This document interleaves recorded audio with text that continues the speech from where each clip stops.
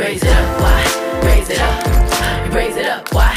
Raise it up, hey, raise it up, why? Raise it up, raise it up, why? Hey, raise it up, hey, raise it up, why? Raise it up, raise it up, why? Raise it up.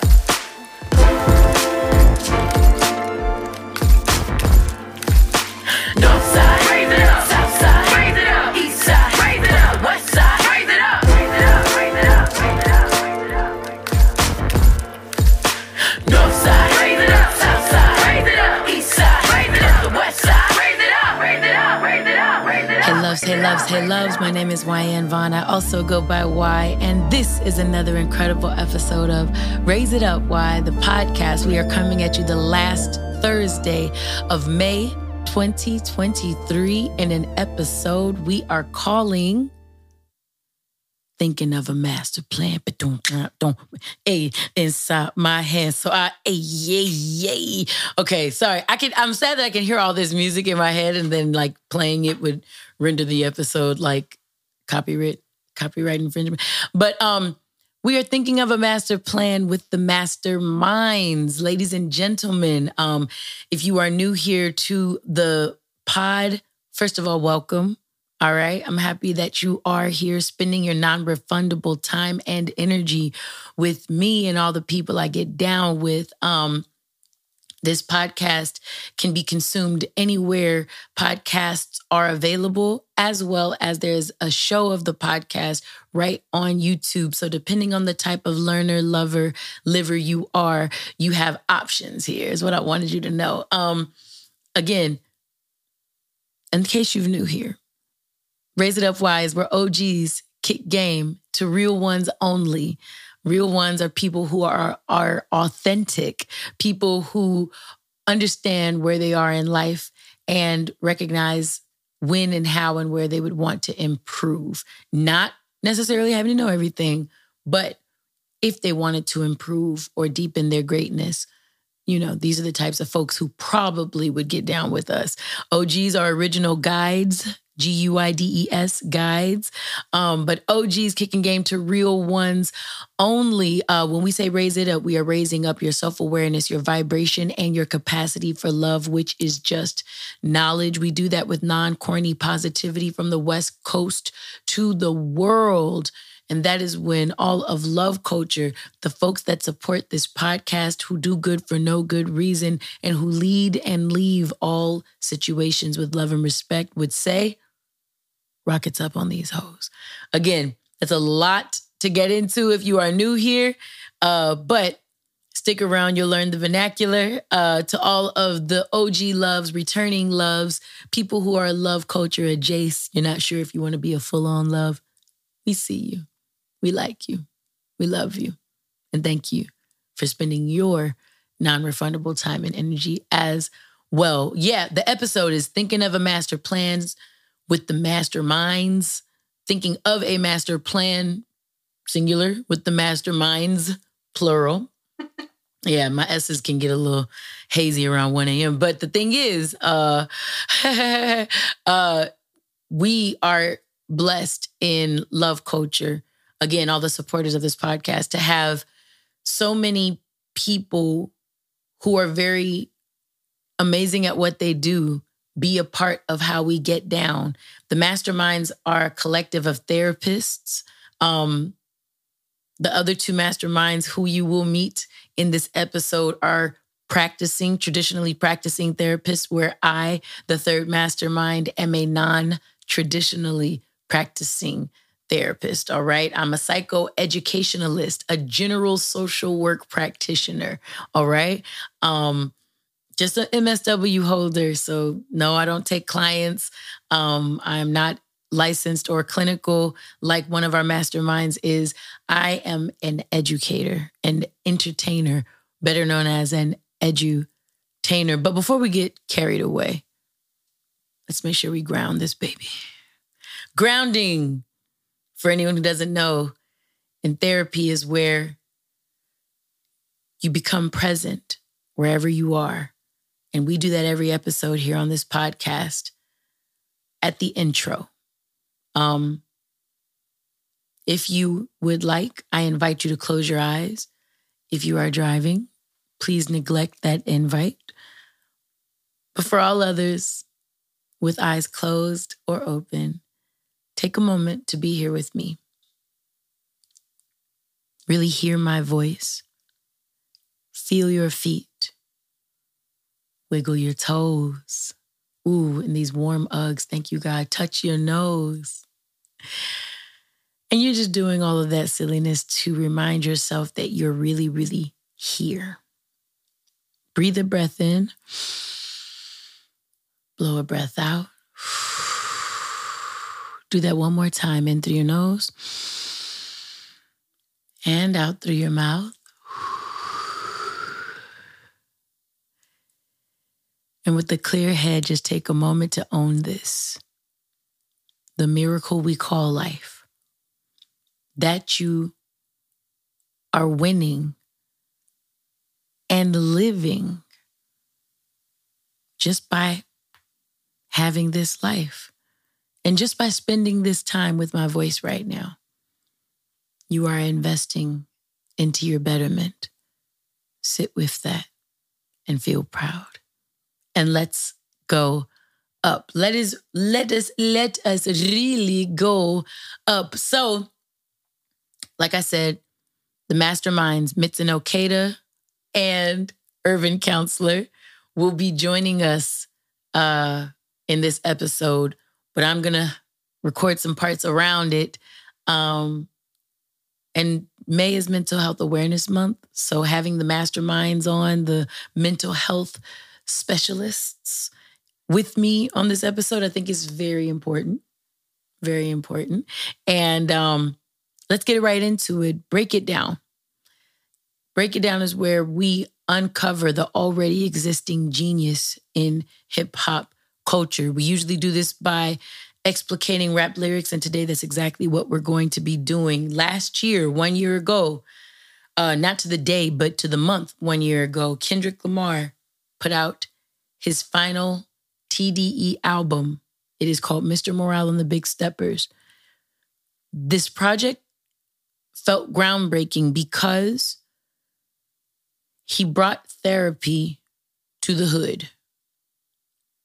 Long story short, on my AMP show where the Love Lounge is held on the app called AMP, we talked about Crown and played the song a few weeks back.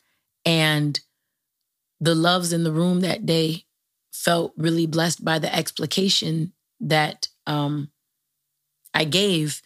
For anyone who doesn't know, an explication is an explanation, if you will, of a publication, if you will. I know that's not exactly what the word means, but it might make it mnemonic for you to remember. Explicating poems and lyrics help you discover meaning within the words and the lines there. Where Crown was concerned,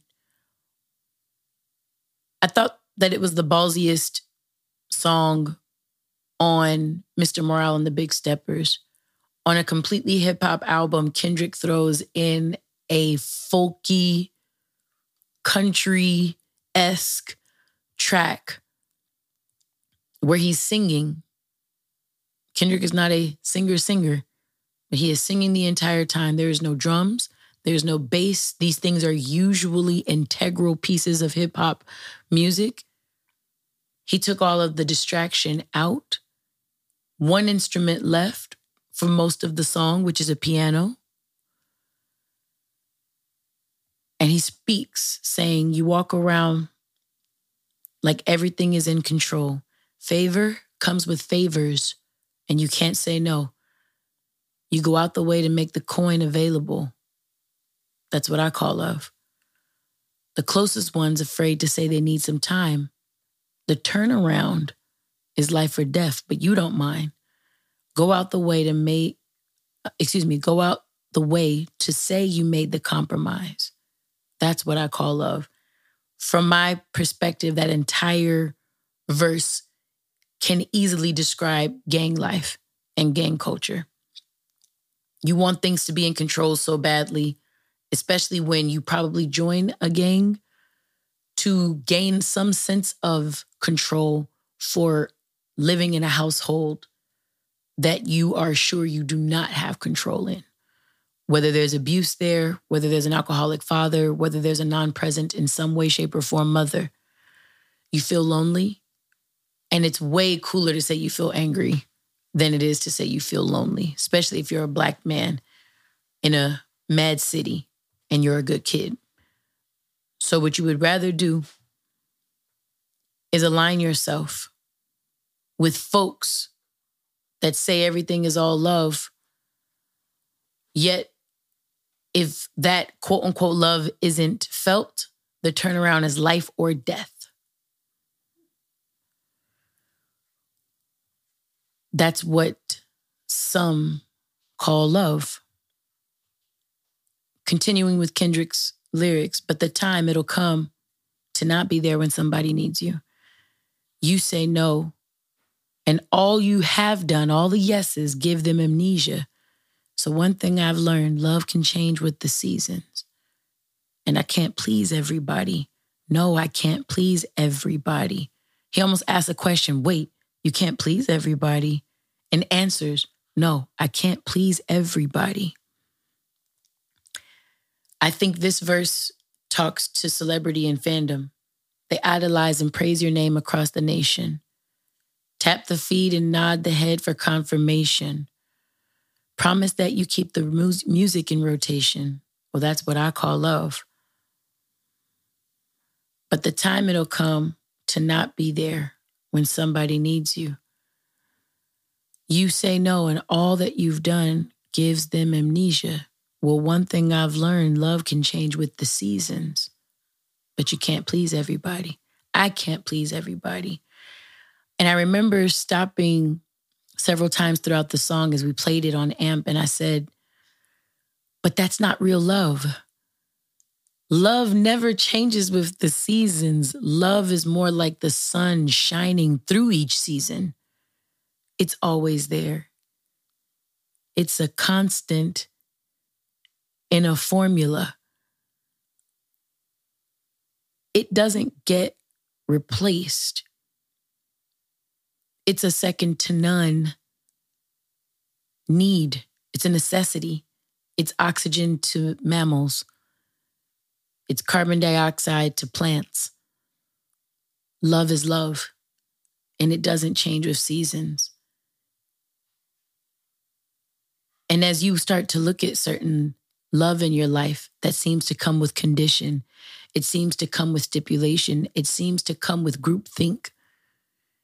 If you're in any form of this in your life, religious, economic, political, or otherwise, anything, where your necessity to agree is grounds for whether you stay a part of the group or not, I want to offer to you, once again, love is a constant. It is not a stipulation. Some people, I said this in AMP the other night and I had to keep it for myself. Some people only love your color when you color inside of their lines. I guarantee you, the folks that quote unquote love you that way aren't exhibiting real love. They might be exhibiting, though, the love that Kendrick speaks about in this particular song. And the bridge of the song says, heavy is the head that chose to wear the crown. To whom is given, much is required now. Heavy is the head that chose to wear the crown. To whom is given, much is required now. That part reminds me of a song that happens a few after this song on Mr. Morale and the Big Steppers, and my favorite song on the album called Savior. One of the most memorable lines to me from Savior is, the cat is out the bag, I am not your savior. I find it just as difficult to love thy neighbor. Like, don't look at the fact that I've done a little more self-work than you, that I might have a little more self-awareness than you, and think that, oh, he's the savior. He's the one that rap can hang its moral compass on and scrutinize everything that he does or says, and we'll know what's right or wrong, dope or whack, real or fake, based on how well we watch Kendrick walk a tightrope of sanity in this industry. That could also describe the man of a household. Heavy is the head that chose to wear the crown. Once you're a leader in something, to whom is given, much is required now. Everybody want to be in front, seemingly. But not everybody wants to lead. But as much as people will continue to fight and claw to have the most money, to get the highest title, to be the biggest badass, to have the best cars, the biggest fucking mansion on the block, whatever people are looking to do, people want to be out front. But rarely do they actually want to lead, because leading actually takes you connecting to your followership, considering your constituents. And a lot of the people who selfishly want to lead don't give a rat's dick hair about how somebody else is actually doing. So long as they're getting theirs, they win in their heads. That type of person is the same person that would make a stipulation on quote unquote love. Even make death the turnaround for whether you fall in line. And I'm not just talking about gangs. I could be also talking about religion. Kendrick's album is a genius of an album because it made people who wanted to listen discover, uncover, and explore more of themselves. For people who weren't looking for much, they didn't find much. And mad respect to those folks. This being only one song on that album, Trust and Believe Me, with a year in hindsight, being able to listen to the album now, I gotta tell you, it is a doozy of a listen. And I think I'll get more into that with the masterminds in a minute when we get to them. And with the masterminds, we will get into a high why, which is where someone from Love Culture submits a question that we answer here on air. And also a Get Raised. Get Raised is the segment of Raise It Up Why, the podcast, where people don't only raise up you all as listeners, but me as well. And I think anytime I have the masterminds on, they raise me as much as I look to try to raise you all's self-awareness, vibrations, and capacities for love as well. So let's get to them, and you'll see me in a second. So we're getting into a high why and a get raised with the masterminds. Y'all know, because I've already said it, that this is what we're calling the episode 57, Thinking of a Master Plan. We are with the masterminds of Love Culture. We have Dana Urban _ Counselor Lewis. We have Mitson Okada, who we also call Mitson Okada in actual Love Culture. Mitson is our resident PsyD. I know that I've introduced them before on the pod, and you guys have heard me say this, but something that we can talk about in just a second as well. And something I've talked about on the pod every January. What I've learned about branding and what I've learned about this life is after a while, you recognize there are just a lot of introductions and reintroductions, because you never know at what point someone is intersecting with your conversations, your platform, your podcast, whatever it might be. So I just have a tendency to always introduce the masterminds.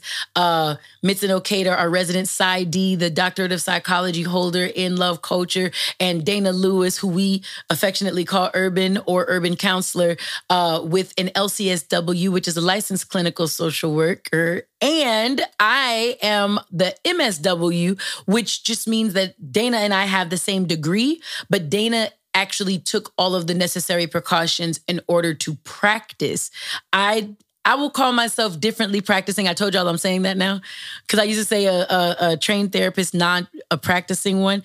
And what I meant to say all that time was I am a trained therapist, not a traditionally practicing one, because everything we disseminate here on the pod is 100% pieces of psychoeducation drenched and covered in hip hop culture. I don't think that's even debatable. You know what I'm saying? Especially given the vernacular we use and all this different stuff. Like, we speak to the audience we seek to reach. So when you want to make sure, if I right now said, won't he will, you're immediately, the three of us know exactly where we would hear something like that. Where an ethnically diverse, a globally ethnic diverse listener might be like, won't he will, won't, is that French, Dutch? Let me see, won't and he, you know what I'm saying? Like, wait, hold on. And everyone in the Black church is like,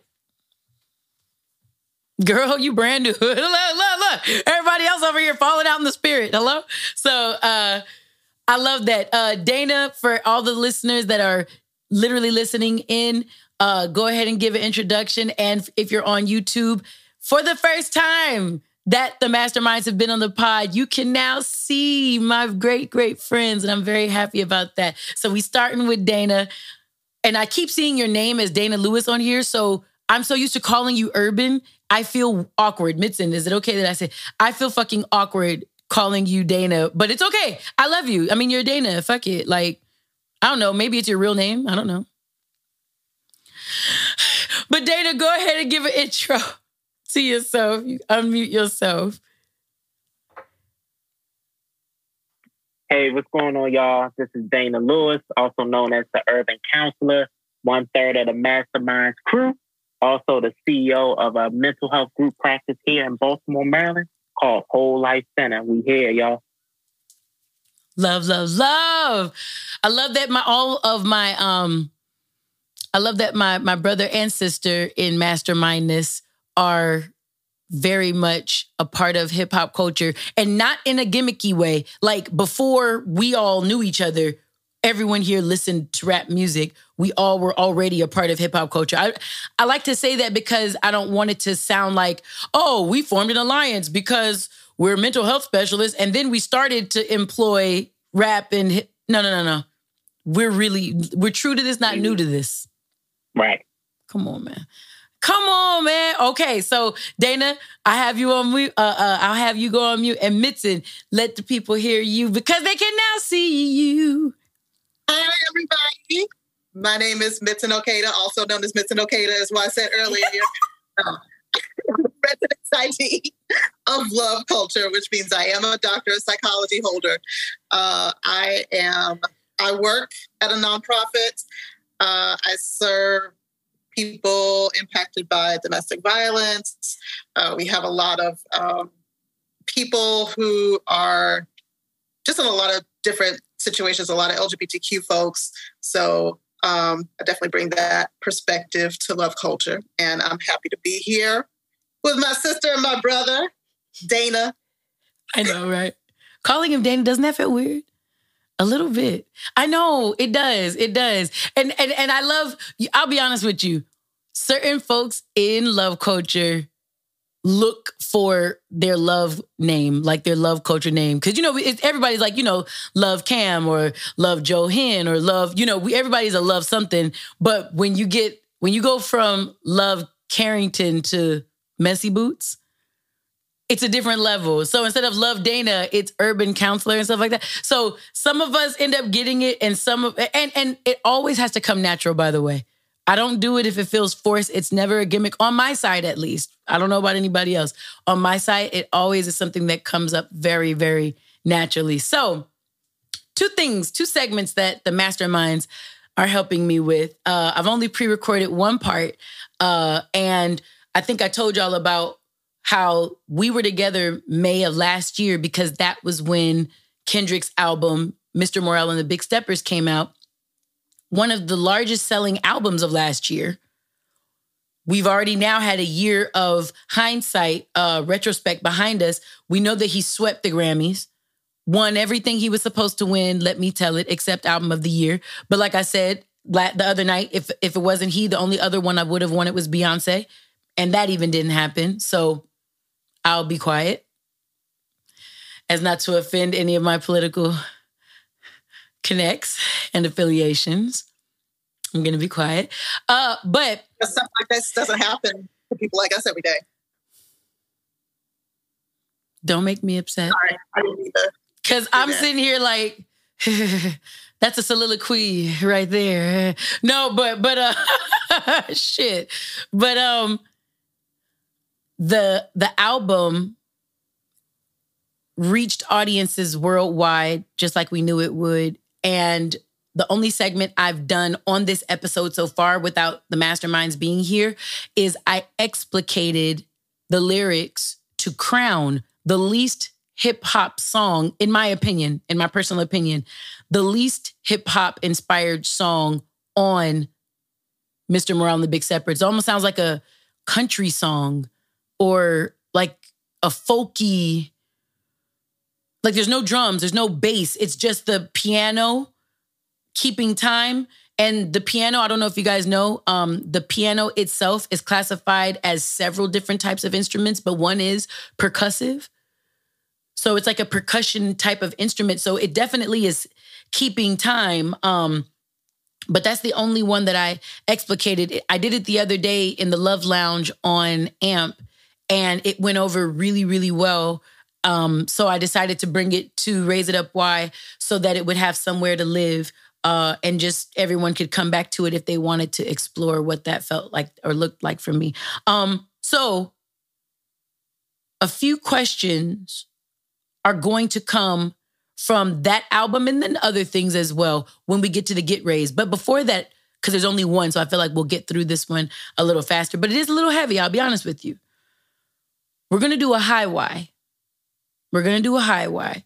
And this high why I have been holding on to since December. One of the loves, I'm not sure which love, and even if I was sure, I don't know that they gave me permission to disclose. So a love spoke about how sudden they felt impacted by hearing about DJ Twitch. I don't know if you guys remember from the Ellen show. So the DJ had unfortunately taken his own life and self-transitioned, right? Around the holidays. And it impacted a lot of hip-hop culture because he was a DJ. He was a hip-hop DJ. He also had a big TikTok following, I understand, because he would do the dances and all this different stuff that, you know, kind of like brought people joy. And the one post I remember specifically was D-Smoke, who had just spoken with him like 2 days before. And he felt so like, wait, our wives were we were talking about our families. Like we were supposed to get up. Like, bro, what did I miss? Like what, you know what I'm saying? Like what went wrong? Without disclosing all of the loves, a lot of our loves recently have suffered losses in their families. And I wanted to kind of make this high why a moment of, one, being able to discuss grief and loss again. I know we've done it before, but I don't want to make people go fish for it back in 2021. We have the opportunity now. There's no time like the present. One, just to see where people sit with the grief and loss cycle, and maybe explaining what that looks like in you all's own words. No perfect answers here. We still hanging. But I wanted to start with this so we can end on the high note and really raise the conversation up. But this was something that was on people's hearts. One, how do you deal with grief? Or is there a proper way to deal with grief? Someone asked.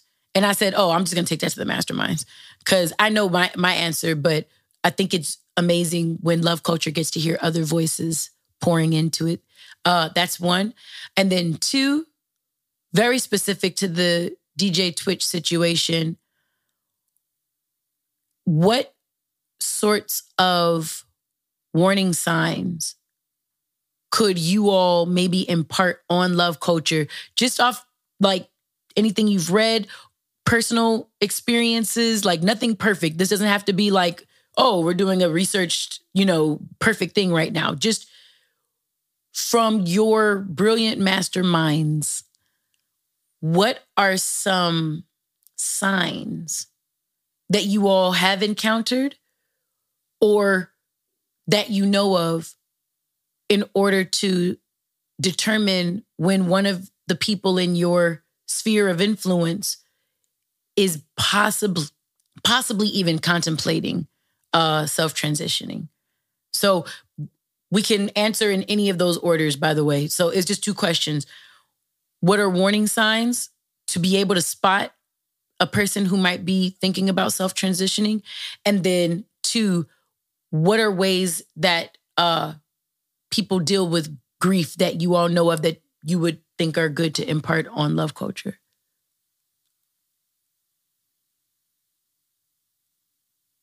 You want to start, Urban? Okay. So I want to speak to like the signs, right? That somebody may be wanting to, harm themselves.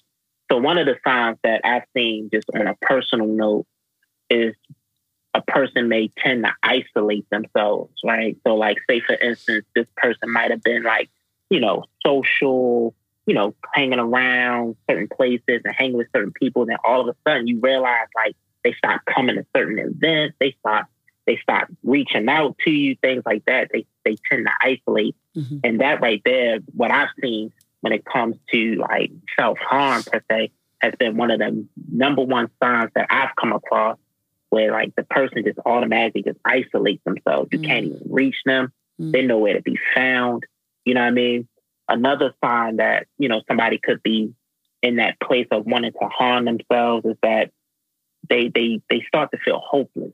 Like they might have been like the life of the party, high energy. Right. But then once you start to hang around them, you start to notice like they have this hopeless like type of energy. And that's usually not like them. So like their energy decrease, they start to feel like, life is not worth living no more. But most of all, like I said before, like the number one sign that I've seen is like the isolation piece. Like they just stop coming around. You can't reach them. It's hard to get in contact with them for several days at a time. And yeah, so that's like one of the main signs that I've seen when it comes to like self-harm is like isolation. Beautiful. Dope. Yeah, that hit the nail on the head. That was the first thing that came to mind, Urban, when you said that. And another thing that I would add to that is maybe if there's like a drastic change in behavior, even if the person appears more active or more impulsive, or more careless about certain things, because there's suicidality manifests in different ways. It's not necessarily thinking about the most lethal methods that we could all come to mind. I'm not going to name them. Just, we could all figure out what those are. But it could be something like, are they paying close attention as they're crossing the street? Are they driving with the most care? Are they drinking more heavily or using substances more heavily? Are they eating or not eating in unhealthy ways. So just things that are harmful that we don't necessarily go, oh, that's definitely self-harm, or that's definitely somebody making an attempt. But those kind of low-level things, because what it usually starts out as, maybe I don't want to be here. It's kind of low level. And so then the person starts kind of acting out ways to maybe not be here, but they're not necessarily taking decisive action. Gotcha. Just like, yeah. I want to hear what you all think about. I know we had a in-service or like a guest speaker come at one of my classes when I was in the MSW program, right? And in their recent research back then, this is 2012, by the way. Well, I graduated 2012. I can't even remember which year this was. But they said they had found that certain individuals even started to appear jovial at one point, because once the individual decided, oh, the answer is self-transition. Okay, I got it. Like, phew, like, okay, all right, there's a resolve now. The pain is going to stop. Like, this is like the living has, I have an answer. I have an answer. And it's almost like this random boost of energy, because they feel like but that also goes to the difference in just disposition, like you were talking about, Urban. There's a different and drastic difference in disposition, Mitz, and making like a sharp left, where it was like, we've been talking about what's been bothering you for the last however long, and now it's like, no, trust me, guys, it's okay. I got this. I figured this out. Actually, thing number 2, I have like some rookie MJ basketball cards that I think, you know what? You've been one of my greatest friends. I think you need that. Start giving very valuable things away, or and not just like, hey, you know what? I was going to go give these, Lucky 7 jeans or Lucky Bottom. I as y'all can see, I shop at Target. I don't know. But anyways, Lucky Bottom jeans or whatever. But you would probably fit them really good. Not like that. I'm talking about like, yeah, so I got this one mink. Your mom, I think she should have this. And it's like, wait. It's not just giving away things. Like, you're giving away the things. You know what I'm saying? Like, and trying to like maybe not unload, but like, well, I won't have a use for this, and I want this to go somewhere good. To intersect or intercede the person who thinks they're going to transition by way of themselves, and they think they found an answer. In that same seminar, what they advised us about, and I want to hear your responses, what they advised us about was, one of the things they had found, one of the pieces of research showed that people who are thinking about suicide actually think it's a secret. Like they feel like, this is my thing. I found out how I'm going to deal with all this. So so it's a thing that for themselves, right? Part of the isolation that you were talking about, Dana. So they were saying, as a friend of that person, if you start to notice some of these signs, one of the ways to help is to straight up like, hey, you're not thinking about killing yourself, are you? Like, and make it that blunt, that fat. It's almost like thought blocking. Like when you push something out of there and it's like, hey, random, but just by any chance, it's not even self-harm. Like, you don't skid around it. It's almost like, hey, were you thinking about killing yourself? Like, just in saying it, the reaction in real time is almost like when in the fairy tale, when they called the gentleman Rumpelstiltskin, and he was like, who told you my name? How did you know my name? And he was so mad. I don't know if you guys have ever seen or if you know of that fairy tale, but Been a long time. Been a long time. There you go. Shouldn't have left you without a yay, masterminds. Sorry, that was whoop. But no, if you call it out and they react like, wait, what? But just take inventory of that reaction and don't like take anything that you see for granted or like, nah, maybe they was just tripping. No. Everything they do after you ask that question is data. Like, boom. Hey, what are you thinking? Watch how they react. The more defensive, the more on the money you might have actually been. And then now it's a different conversation. Like, okay, who else can I bring into the fold that's trusted, that can help, maybe sort of a thing, maybe do a wellness check. You know what I'm saying? Whatever it might be.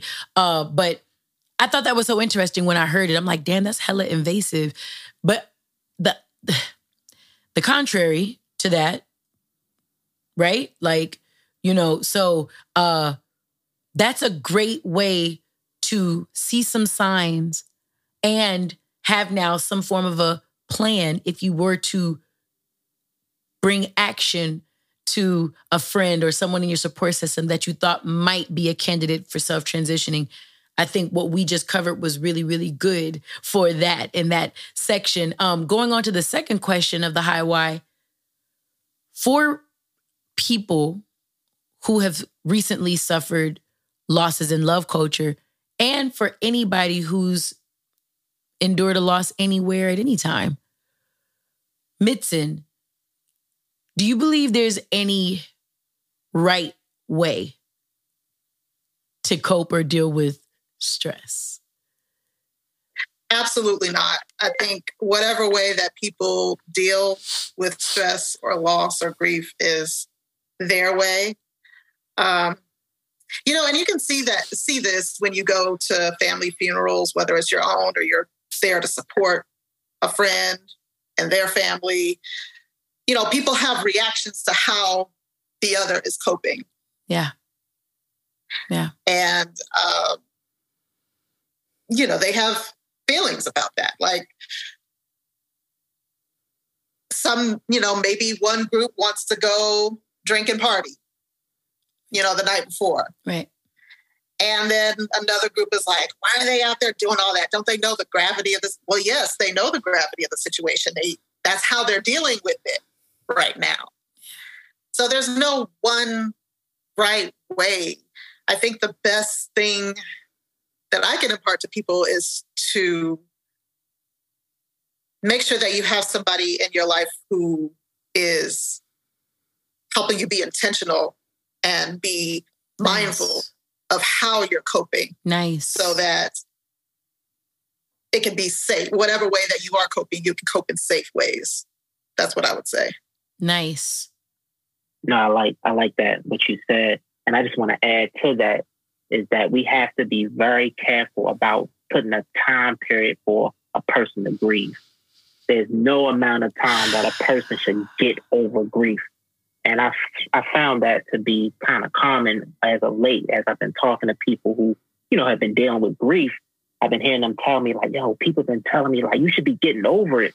And I'm like, that's real insensitive when a person tells you you should be getting over something that was a major loss to you. Right. So we have to be very careful and very delicate when we are talking to people or supporting people through grief.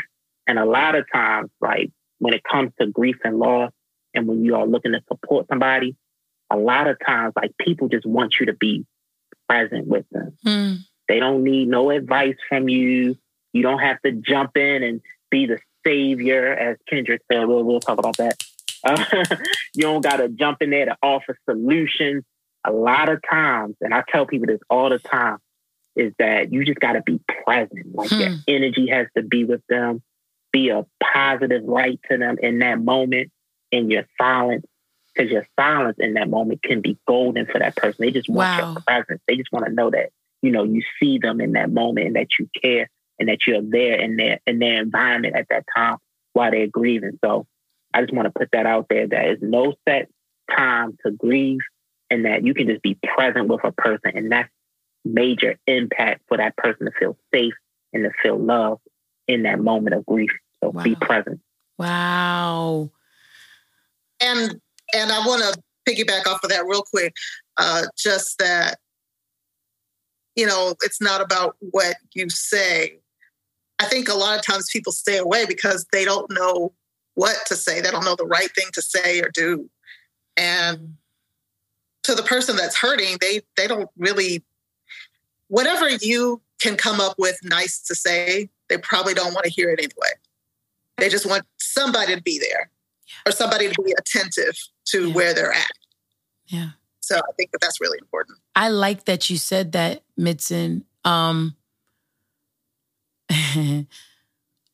I'll bring a different aspect into this. You know how when celebrities or people in the public eye pass away and the obligatory, you almost could have guessed it, statement comes out from the family. Can you guys not harass while the family is grieving at this time? Like, we need space. We're dealing. We need peace. Like, when I'm going to add a different piece in so far as when grief is happening to well-known people, the members of family that are still alive here who are hurting in love. And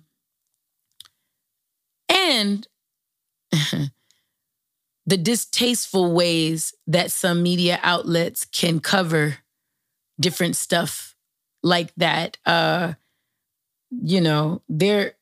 Some of the media stuff will happen.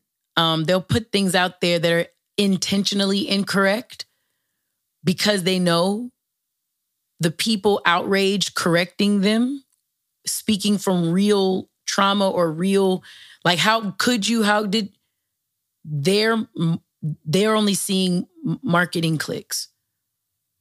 Our ads, our sites are getting all the clicks they're supposed to get. Someone put up the wrong picture of one of the emotions to say that they were deceased. Most people know that Auntie Pam passed away in 2020, right? Her and Exhibit's birthday, they share a birthday. That was the day that she passed. And certain outlets started reporting the correct headline with the wrong emotions picture. Because they knew that their fans would be in an uproar, I assume.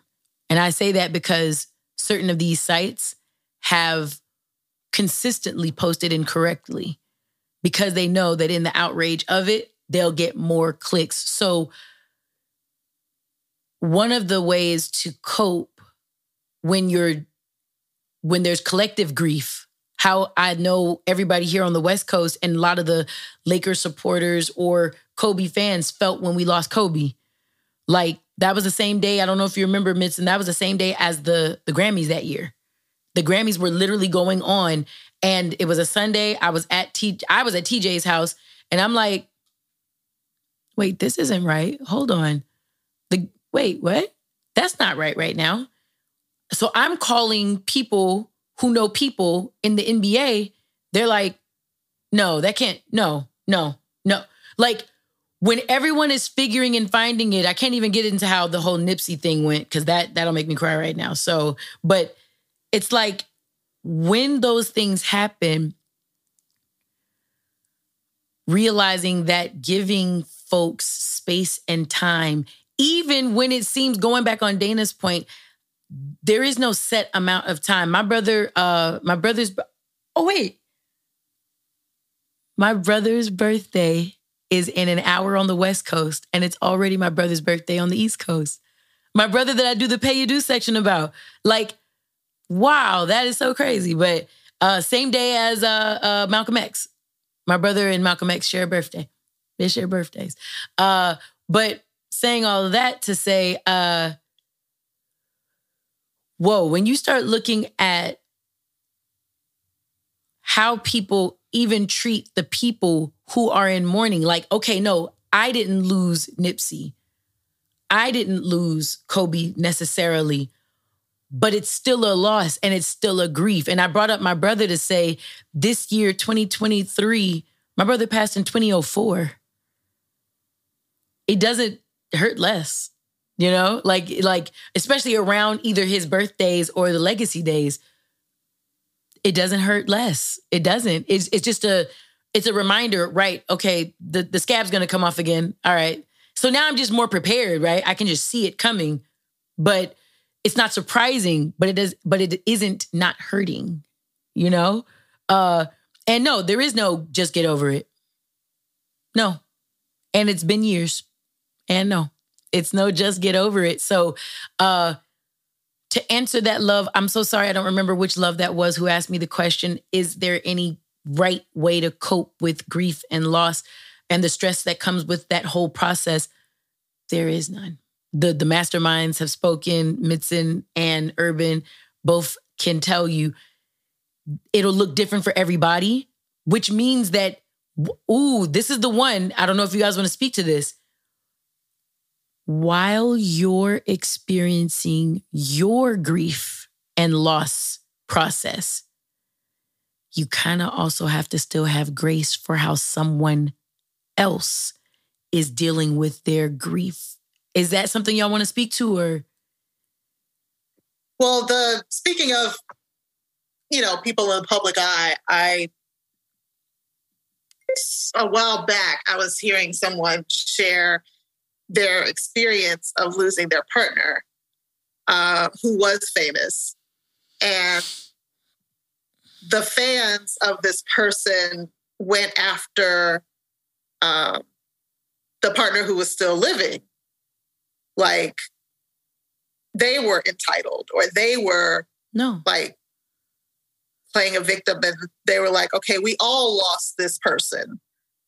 And I'm like, yeah, but this person actually knew them in real life. Right. What are you talking they had a about? relationship with them. They were, that was their partner.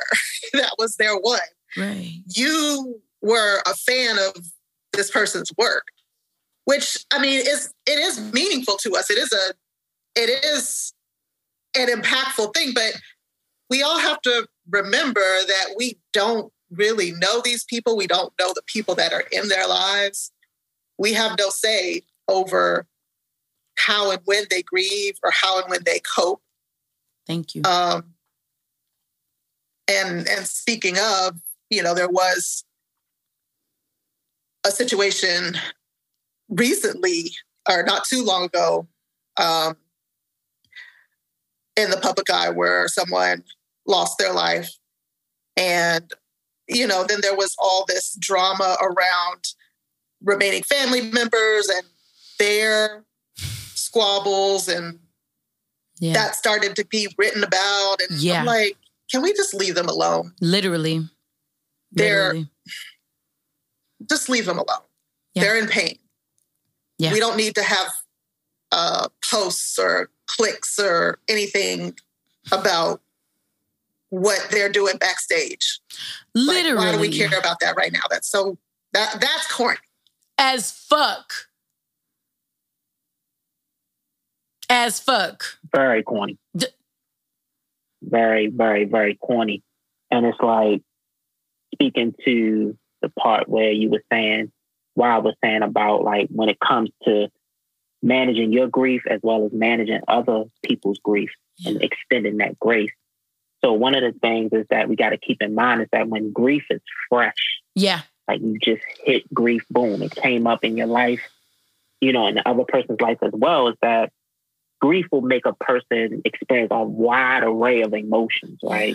Emotions that you might not have seen from that person. So say, for instance, a person might have been happy-go-lucky, just say, for instance, but then grief hits, and then that person becomes a little bit irritated, frustrated, more angry.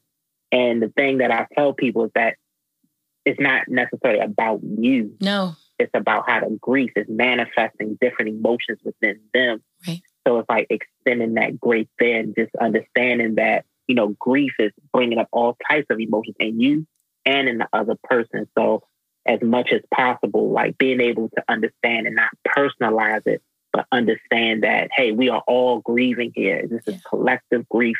And how can we as a family, as a unit, support each other better? So absolutely, like extending that grace and just understanding how grief can just change the composition of a person, how it can just change a person's whole posture and just emotional life. So definitely keeping that in mind, that grief has that ability to do that. Ooh.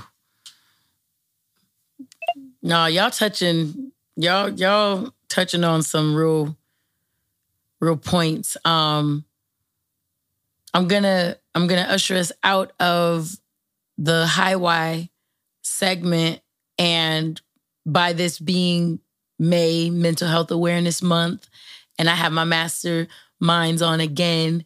I know I told y'all there were a couple things I wanted to cover here. It's going to be just about 2 questions again, but they're nice, stacked questions. The first, going back to Ken, with a year of hindsight now and a year to live, because remember when we did this last year, the album had been out maybe a week, maybe not a full week, actually, something like that. So we were hearing it and reacting in a like, oh, okay. But for this Get Raised segment, leaving that High Why, I want to hear how maybe some of the messaging from the album has aged with you. Of course, in hip hop, we're so, I think in society, hip hop just being a microcosm of the main big society, right? Everyone is so concerned with first week sales because we've become a society that's here for the moment. It's all about the moment. One of the ways I seek to change that, I don't know, am I trying to change it? I don't know if I'm trying to change it. Let me see. Maybe shift our attention. Shift our attention, yeah. Just shift our attention and maybe be more legacy driven. One of those ways that I look to do that is by making sure we don't leave great art from the hip hop culture in that first week virality. Oh, what a moment for hip hop. I'm like, moment? I think about mom and dad's music and how TJ and his band have to sing it when they do corporate events or wedding events every single weekend. Let's Groove is not a moment. Best of My Love is not a moment in music. When I look at you and the world's all right with me. I know Dana loves that song. That's not a moment. Bro, that's not a moment of song. 1, 2, 3, into the 4. Snoop Doggy Dogg, Dr. Dre. That's not a moment. That's a classic. So I bring up Ken and Kendrick's last album, which had a lot of mixed reviews at the time that we were talking about it, because people, of course, in their momentous type of critical analysis, that's me being very, very kind and gracious to fans. Halfway fans. Ain't no such thing as halfway crooks. Halfway fans, though. Anyways, I want to know, are there any lessons, any ideas from Mr. Morale and the Big Steppers that has stood the test of time, being that it's a year and some change, a year and some weeks old, maybe not even that. But I know Urban was reading off some of the lyrics, especially from like Father Time, and that shit was hitting. You understand? Just the words and the meanings were hitting. What are some things that are still kind of prevalent a year later listening to that album or listening to that song? So for me, just looking back like to last year, like when I first downloaded the album, right? I downloaded it, it was midnight, and I listened to it. And I admit I was a little shallow coming in and listening to it because I was like, yo, like the beats, like the music, where the boom bap, because I'm a boom bap head at heart, right? Right. So then one of my good friends, he had to hold me accountable. He was like, bro, you got to expand your ears a little bit more. Like, I know you like the Pete Rocks and the DJ Premiers, the Dillas of the world when it comes to the beat, but really lock in on what Ken is saying. So I'm like, bro, all right, I got you. So I started listening. And at the time I was like, yo, like, he is really laying down some honest stuff right now. Like, bearing his soul, talking about his healing process, talking about his traumas, talking about his insecurities, talking about his recovery.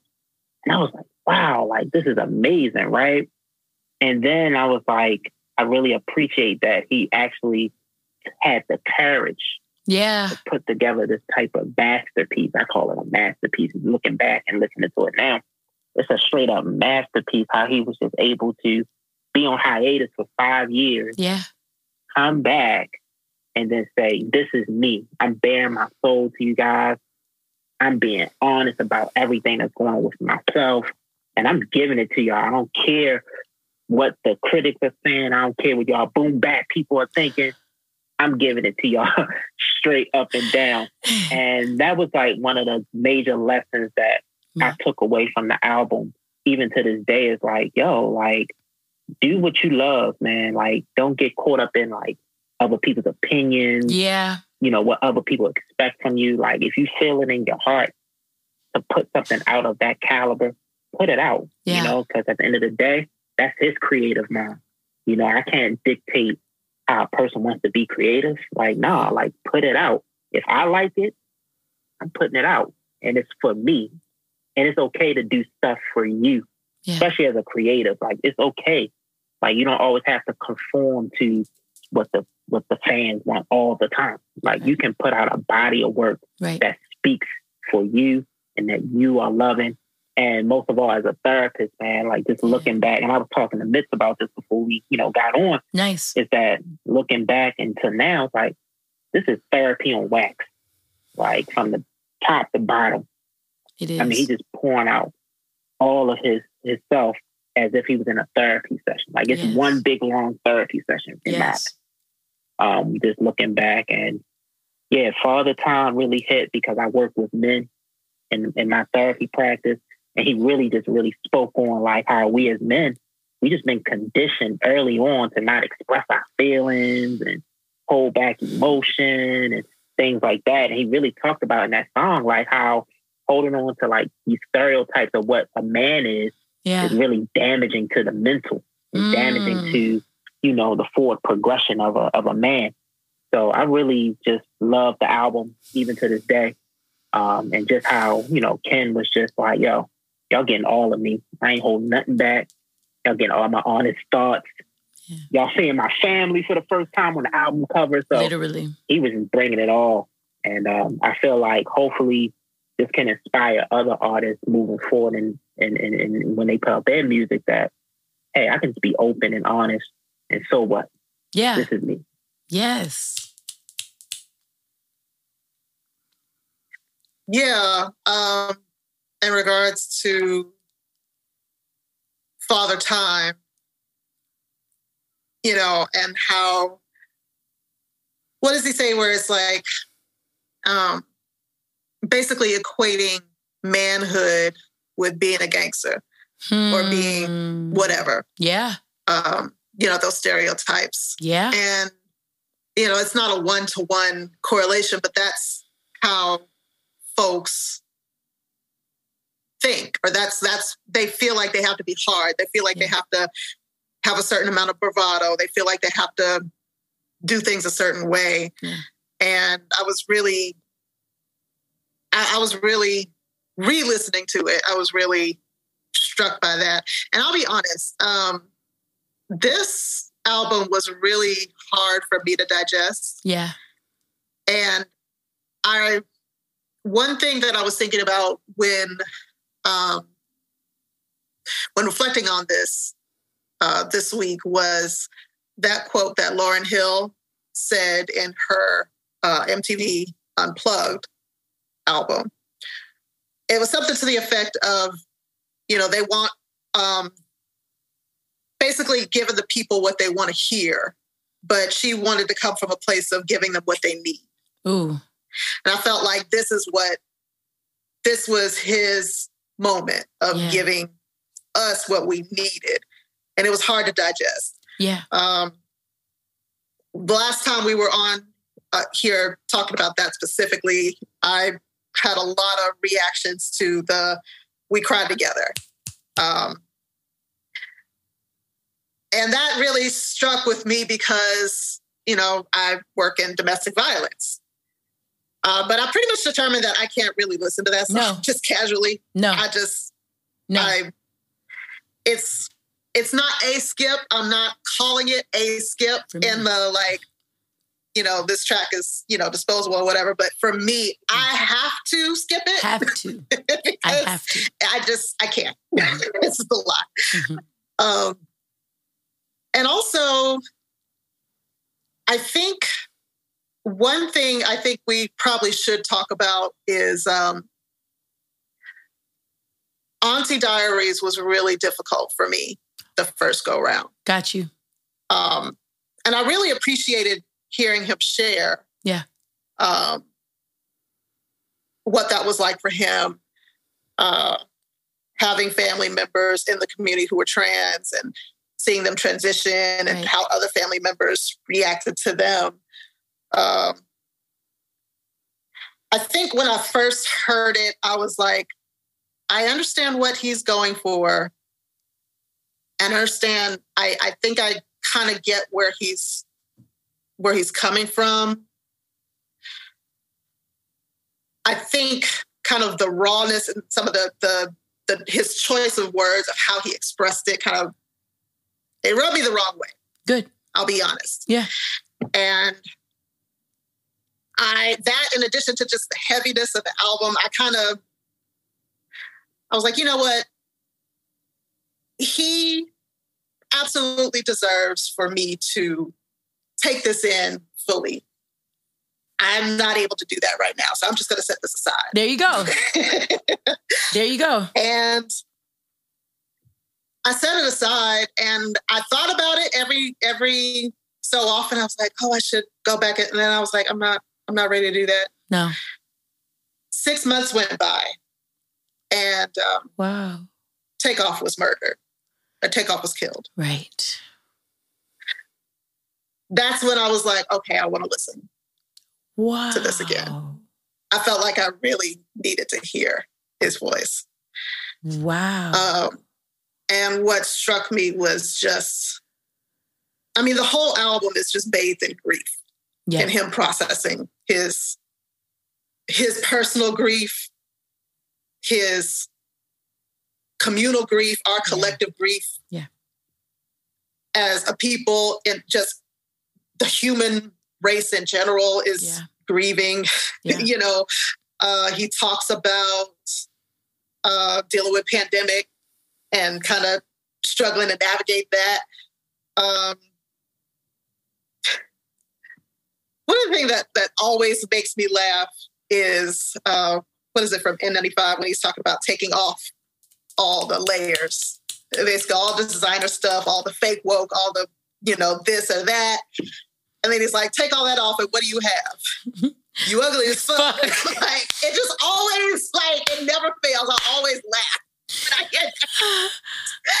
And y'all know I am the mastermind that, and y'all know this about me, I love the bad bitch music. I am a critical consumer of, all things, hot girl summer, city girl summer, not as much icy girl, but, whatever. We're not going to talk about that. But I'm very aware at the same time of the limitations of that. Right. And so and that should not permeate the entire culture in the way that it has or that it is viewed to be. So hearing him say that just always takes me out. And I'm just like, oh my God, this man is hilarious. That's such an awesome. Real. No, that's an awesome point though, Irvin, because that's after a full listen, being able to go back to that and hear taking off all of what we thought, the fake wokeness of what we thought we was on. Take that off. Take off all your little PPP scams. Take off your little, you understand? Take off your little chain. Take off all this shit. And what do you have? You in the mirror, ugly as fuck. You out of pocket. No. I'm being honest. I ain't out of pocket. I love how much commentary it sounds like he's answering himself. Like, you know, you were 2 a.m. talking about what? He's calling and responding to himself. To himself. Bruh, I brought this up on the explication of Crown. At the end, he says, you can't please everybody. No, you can't please everybody. It's like, you can't please everybody. No, you can't please everybody. Wait, you can't please everybody. No, like he's answering himself. Like he's still trying to see like, wait, but is there a little way that I can please? No, you can't please everybody. Like you can try this, but heavy is the head that chose to wear the crown. You know what I'm saying? Like, yeah. And one thing that Kendrick has always been good at is bringing us into his head and letting us fully into his inner dialogue. You know, that's been a common thread throughout the entirety of his body of work. Yeah. So just the way that he's kind of wrestling with himself and going back and forth with different things, I think it's just really fascinating to hear how he processes that. Absolutely. And like when he was talking about like pulling back all the layers, right? You have to think like we were in the pandemic. So this was the opportunity where people were finding out the ugliest sides of themselves. So because we were all locked in and you had no choice but to peel back those layers and discover the real you.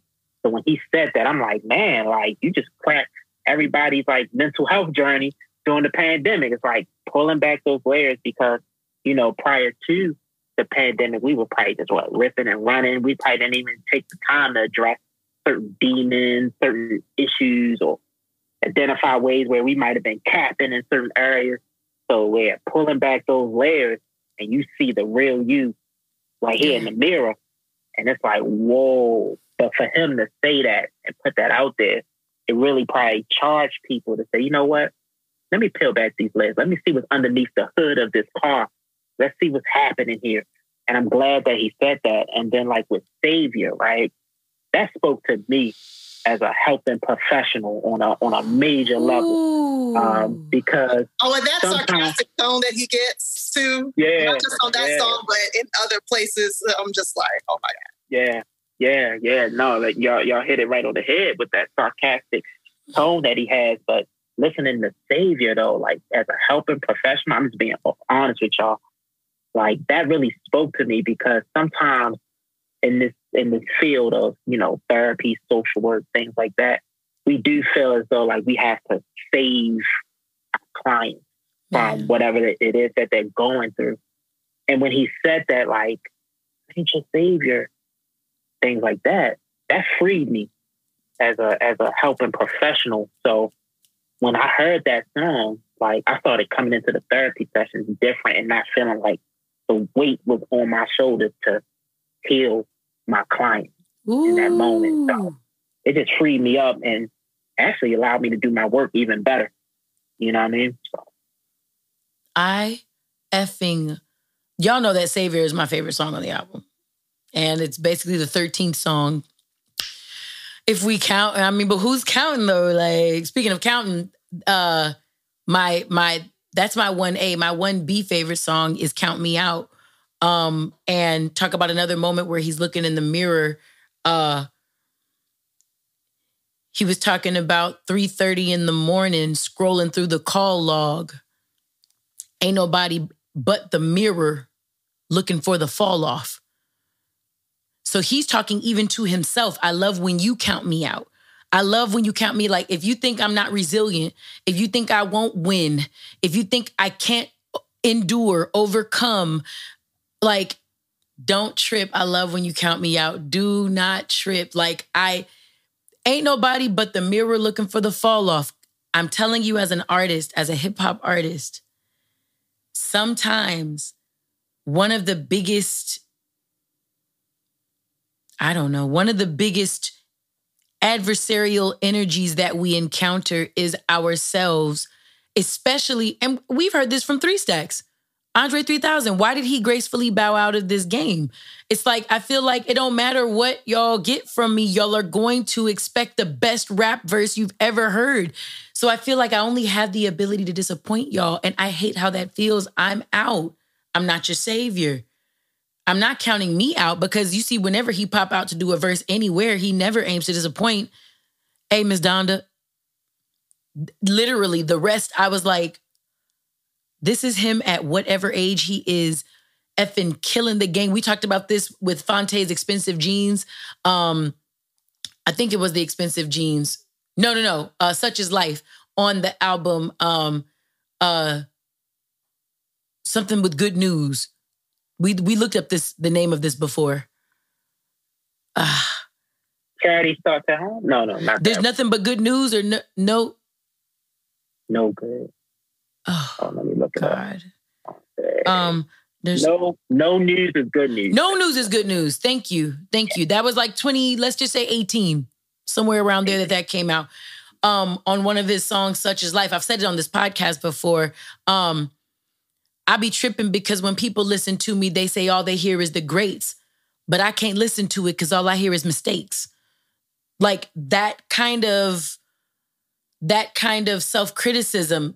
And a third example here in hip hop, Dr. Dre, why we didn't get a detox. And I'm not ratting or saying nothing, snitching or nothing. If you listen to when we were on the pharmacy together, he revealed this there. Why you didn't get a detox is because it wasn't good enough. And nothing ever seemed like it was good enough. I over his shoulder, I've told him this, so I don't feel like I'm speaking behind his back, but over his shoulder, one day in the studio, he pulls up a beat. He's getting ready on episode 7 of The Pharmacy with Dr. Dre. He opens up his computer to get something for LL Cool J to rhyme over. He was going through beats. That shit said Detox version 9. Detox version 9. And there's like hundreds of versions of Detox because he was working on it for a decade and more, and some more change. You know what I'm saying? So, and all the beats slap. Every beat was dope. Every beat. So it's like, when you have all of this and you're coming off of NWA, you're coming off of Doggy Style and the Chronic, you're coming off of 2001, he could have put out gold bars with each of his album purchases. And some critical fan somewhere would have only said, nah, this shit trash. Nah, that's whack. Or somebody say, man, that's great. When's your next one? Wait, this took me 20 years to do. What do you mean, when is my next? Wait, huh? So I love that we all have a different aspect of going back to Ken's album. And for me personally, I do have to skip We Cry Together. The second it starts to come on, I skip. I do the same thing with my favorite album of Kendrick's, To Pimp a Butterfly. The Loving You Is Complicated. Loving You Is Complicated. Because there's a whole story. I was around for that story. So there's too much energy attached to me personally. That is a complete immediate skip. Immediate. It was very real. Too real. Too real for me. Like that. You know what I'm saying? Listening to the album, and I think I said this last time, my initial reaction was close to Dana's, not for the boom bap reason, for the West Coast reason. I was like, where's the West Coast slaps? Where's the West Coast slaps? Whoa, Kenny, what you doing to me, daddy? Huh? How we doing this? Hey, you got to talk to him like Sugar Bear. Hey, baby. Hey, baby. What are we doing, daddy? You know what I'm saying? I was like, wait, what the whole fuck? But We Cry Together actually shook me out of me trying to make this album something I thought I needed it to be. And when that came on, it wrangled me. Not Father Time, not all the songs that came before it, Rich Spirit, none of those. We Cry Together did like this. Stop making me what you need me to be and listen to me. It shook me from my complacency, as Jonathan Swift would say. And I after that, I was in. And for the whole rest of the second half of the album, I gravitated to very quickly because We Cry Together is like damn near at the end of the first half of the album, like the second to last, maybe something like that. Yeah. Of the first half of the album. So I actually was more dialed in listening to the second half to the point where I had to go back and listen to the first half as if it were the second half. You know what I'm saying? Because I was actually listening, not sifting through my expectations to make Kendrick make me happy. That wasn't his point. As he told me, I choose me, I'm sorry. Like you say, Dana, this album wasn't for you. Like you say, Mitson, and I'm happy that when you critique and not criticize, when we are critiquing, I think that's what we're doing, right? That's different from criticism. It's been a topic in love culture lately.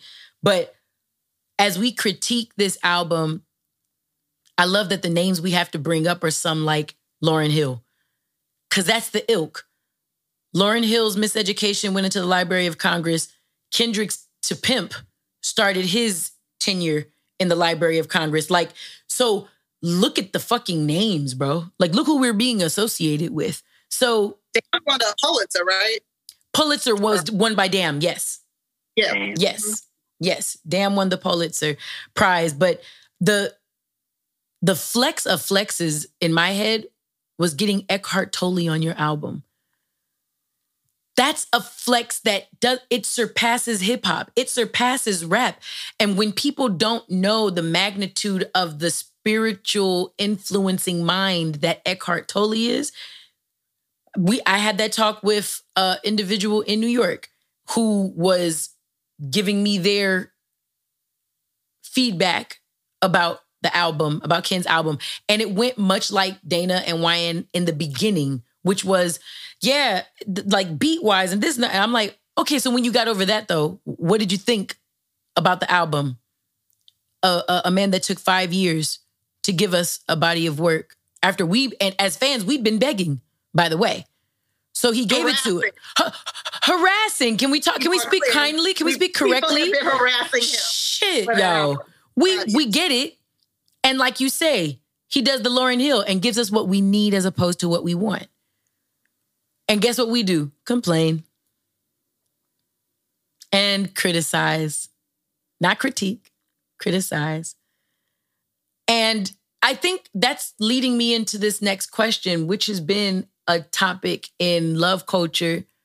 And I wanted to gain you all's perspectives. When we look at fandom, because everybody ain't a supporter. Well, no, let's start there. Do you think that all fans are supporters? Why or why not?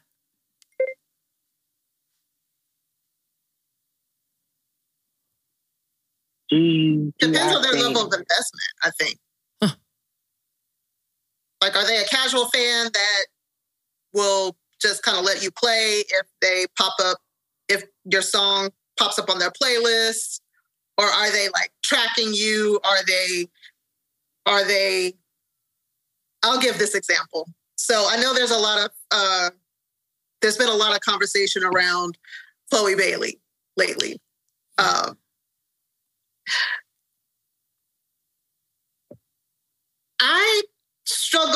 have struggled with some of the solo output. But I'm such a fan of her. Got it. That when I saw the other week, I had seen her post, last night of In Pieces tour in LA. And I was like, you know what? I'm going to go. I'm going to support this girl who, and I feel like everything isn't a land for me right now, but I see that she's in artist development mode as a solo artist. Right. And I'm here for her as a fan as she is on that journey. And, so that manifested in me buying 2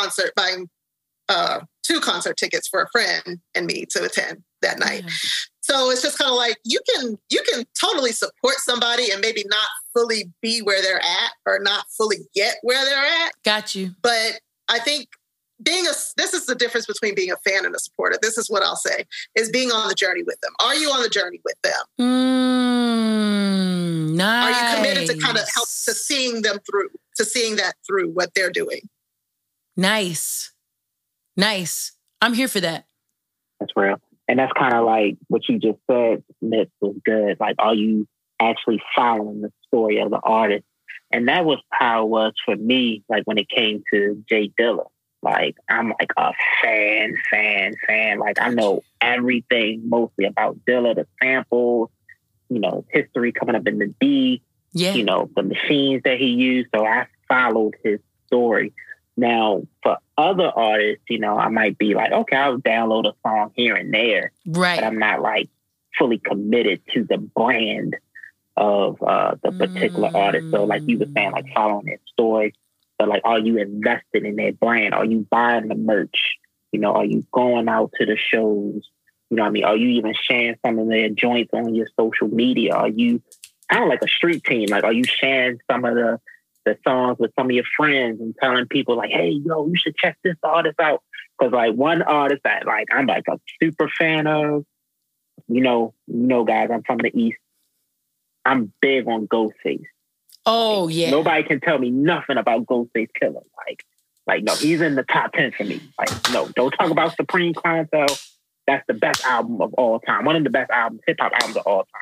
Don't come for Ghost. I love it. So, like, when you're talking to a fan, like, they riding or dying with that particular artist. So that's how you can kind of tell between a fan and, like, a casual supporter or fan. You know what I mean? Absolutely. Abso-damn-lutely. Yo, I love that. That was a topic that had come up in some past talks. So I just wanted to see where you all stood on that at first for the first part of this. But I love what Mitson said, where the difference between a fan or a supporter would be something like, are you taking the journey? Are you on the journey with the artist? And that then would make you not just a fan, but then even a supporter. A fan, you could like download a few songs. You could say, oh, okay, yeah, no, I see where they was going. But like a supporter would buy the song and stream the song. A fan might just stream the song. You know what I'm saying? Those are the types of things, especially in love culture. We've definitely tried to give people way more ways to know how they're being a supporter versus just a casual fan, or a listener, sort of a thing.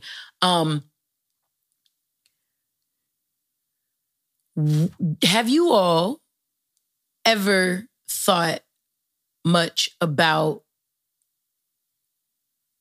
the mentality of the artist when fans turn to critics?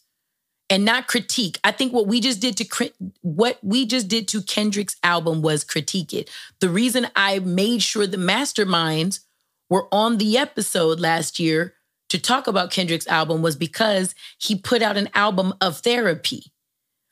I don't think everyone is qualified to critique the album because everyone doesn't have as many contact hours as we do, all of us having at least a master's degree. Everyone don't have credentials to critique the album, but anyone with an asshole can criticize something or anything. You know what I'm saying? That album included, anything. How much do you all think that people's artists' mentalities and rather their mental health is considered when fans turn to critics instead of even just fans, not even supporters. I don't need you to be a supporter, you know what I'm saying? And I think everybody can have an opinion and also not criticize. Like, I don't think, unless you, and y'all tell me where I'm wrong at, but I don't think sharing an opinion or having an opinion equals criticism. Even if your opinion is less than savory or flavorful for the art or the artist. Tell me what you all think about that. I need to understand. Wait, can you repeat the question? I'm sorry. I kind of got lost a little bit. Sorry. Where do you think, or how do you think fans that turn to critics affect the artist's mental health? Seeing that this is mental health awareness and we're still, we look at this in terms of what we do in hip hop and stuff like that. Have you noticed where fandom turned sour can turn into something that can eat away at an artist's mental health? Mm-hmm. Yeah, now that I got it in my head, I remember one time, I think it was Lloyd Banks from G Unit. He was talking about how, like, fans that was listening to his music at the time were kind of like not feeling it, giving him bad reviews, or just really talking about, like, man, he don't come out enough for us. Like, we want more Banks albums. We want Banks albums. Like, is he lazy in the when it comes to making the music? Is he, what's going on with Banks, right? And I remember kind of like Banks was saying that, hearing all those comments about, is he lazy? Does he even have the passion to be an MC anymore? He was saying, like, it started to get to him. Like, it started to bother him. It started to make him feel, like, depressed. It started to make him feel like, man, I don't even want to record no more. Like, I'm tired of hearing all these comments. Like, I gave y'all music. Y'all know how I put it down when it comes to the bars, and it's still not enough for y'all. So I'm thinking about, like, retiring altogether, but I remember him saying, like, he had people around him kind of talking to him, like, yo, Banks, like, you need it out here. Like, people need to still hear your voice. Right. People still want to hear, Lloyd Banks. But at the same time, I feel like when it comes to the artist, it's just like, it's kind of like when I think about, like, the NBA a little bit. It's like the coach is going to get the brunt of whatever the players are given. And, like, the coach is going to get the bad end of the stick and get let go, right? And I feel like that's how it is with music and fans. It's like the artist should just take whatever the fans are saying about their music, and the artists don't have a say or don't have no feelings, like, all right, just keep producing more albums. But no, like, artists have feelings because you don't know the backstory about what it took for them to create the album, the songs. You don't know what was going on in their life, and then for you to just critique it very harshly in a way that is not of, how can I put it, like, constructively. Like that. And you just coming at the artist's neck, like, yo, this bull crap is whack. Like, yo. It's like, come on, like, you got to really honor and really consider creatives' feelings, man. Like, because they have feelings and they got life too that's going on while they giving us this music. So we have to be very conscientious of, that aspect of it. But that was like a real clear example. Like, Banks was about to retire. Yeah. But now he's been putting out music since the pandemic. He's been really ramping up, putting out the music. And I'm glad that he's putting out albums now. Yeah. But yeah, artists have feelings too. And I remember even Wale spoke about that. Like, y'all coming at my music, da da da. But then when he come out and speak about it, they look at him like, oh, he crazy. Wale, he's just too sensitive. Like, no, like, this is a man that loves his art. He knows the time that he's putting in to give us the art. Yeah. And it's like, come on. Like, it's different ways to talk to me about my music. You don't have to run me through the mud and call me all types of names and coming at my whole character, coming at how I show up for my job as an artist. Like, come on. Like, it's different ways to critique my music and for me to receive it. Yes. Yes. Yeah. And I think,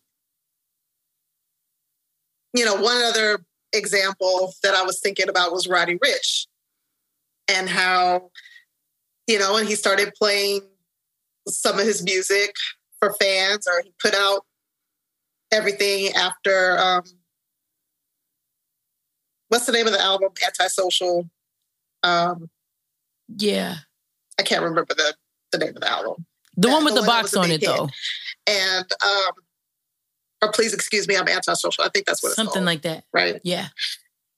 So after that, and then people just were clowning him, and they were relentless and merciless. And I was just like, this young man is like,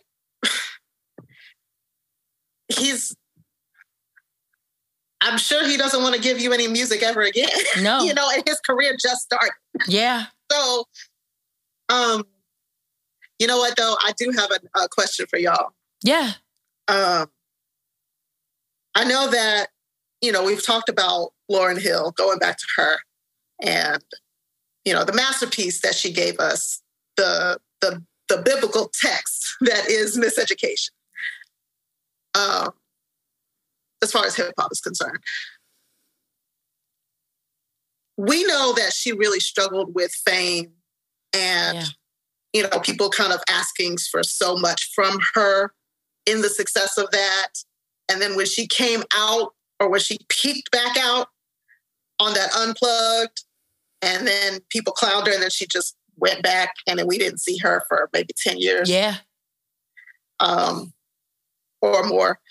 And that was all pre-social media. Yes. I wonder how she would have been affected in this age, going through all of that. What do y'all think? I mean, I think she might have blown a gasket. Because it would have been coming from all angles.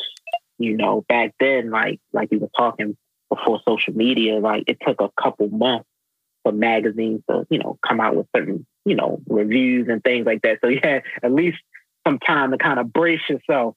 Now it's like you put the album out at midnight, within 5 minutes, I'm getting reviews about your project. So it would have been like, hold on. 5 minutes, which is like at 12:05, you have not heard the whole album. You ain't heard the whole project, and you coming at me with... You already reviewing the whole thing. Right. You in my comments saying, oh, yeah, you know what I mean? So I think in this day and age, it's like, it's really hard to kind of brace yourself for that, because everything is so quick. People can just critique stuff so fast. And yeah, I think Lauren would have been, it would have blew a gasket, I think, for her in this day and age. Because people now, man, it's like, as soon as something happens, it's like within 2 to 5 minutes, it's up on the post, it's up on the stories, and people sharing things. And it's like you said, Miss, like, yo, you didn't even give this album a chance yet. Like, you got a short attention span. And I feel like in this day and age, we do have short attention spans, hence why albums are going from it was like 12 to 14 joints, and now like 5 to 6 joints. You know what I mean? And even for artists that, want to give us like double discs, I feel like some artists are afraid to do so because they feel like it would fall on deaf ears if they did that. And that's why Kendrick's album that just came out last year, that's why that was big too, because he was like, no, y'all getting a full dose. Like, y'all getting a full dose. I don't care. Y'all getting this double disc in this 5-song album era. Like, no, you getting this. So I feel like in this day and age, like, artists don't even get a chance to really brace themselves for the critique nowadays because of, technology, and people are able to have a microphone and speak on things that they don't even have no grounds to really speak on because they're not really living it. They're not really living being an artist or a journalist. Because, me and Mitch, we talk about that, like this hip hop journalism. I feel like everybody feel like they are journalists. Man, you not know Elliot Wilson? Like, calm down. Like, calm down. Like chill. Like, play your position. Be a fan. Be a customer. You know what I mean? Like, chill. So I feel like everybody's an A&R. Everybody's a record exec. Everybody is the greatest songwriter, the high member of the Songwriters Council or whatever. But yeah, I would have did this beat like that. I would have put the hook right here. Like, come on, man. I think I told y'all that one line my boy Mez wrote for Dre on the song Deep Water on Compton. Would you look over Picasso's shoulders and tell him about his brush strokes? Those opinions, I don't trust those.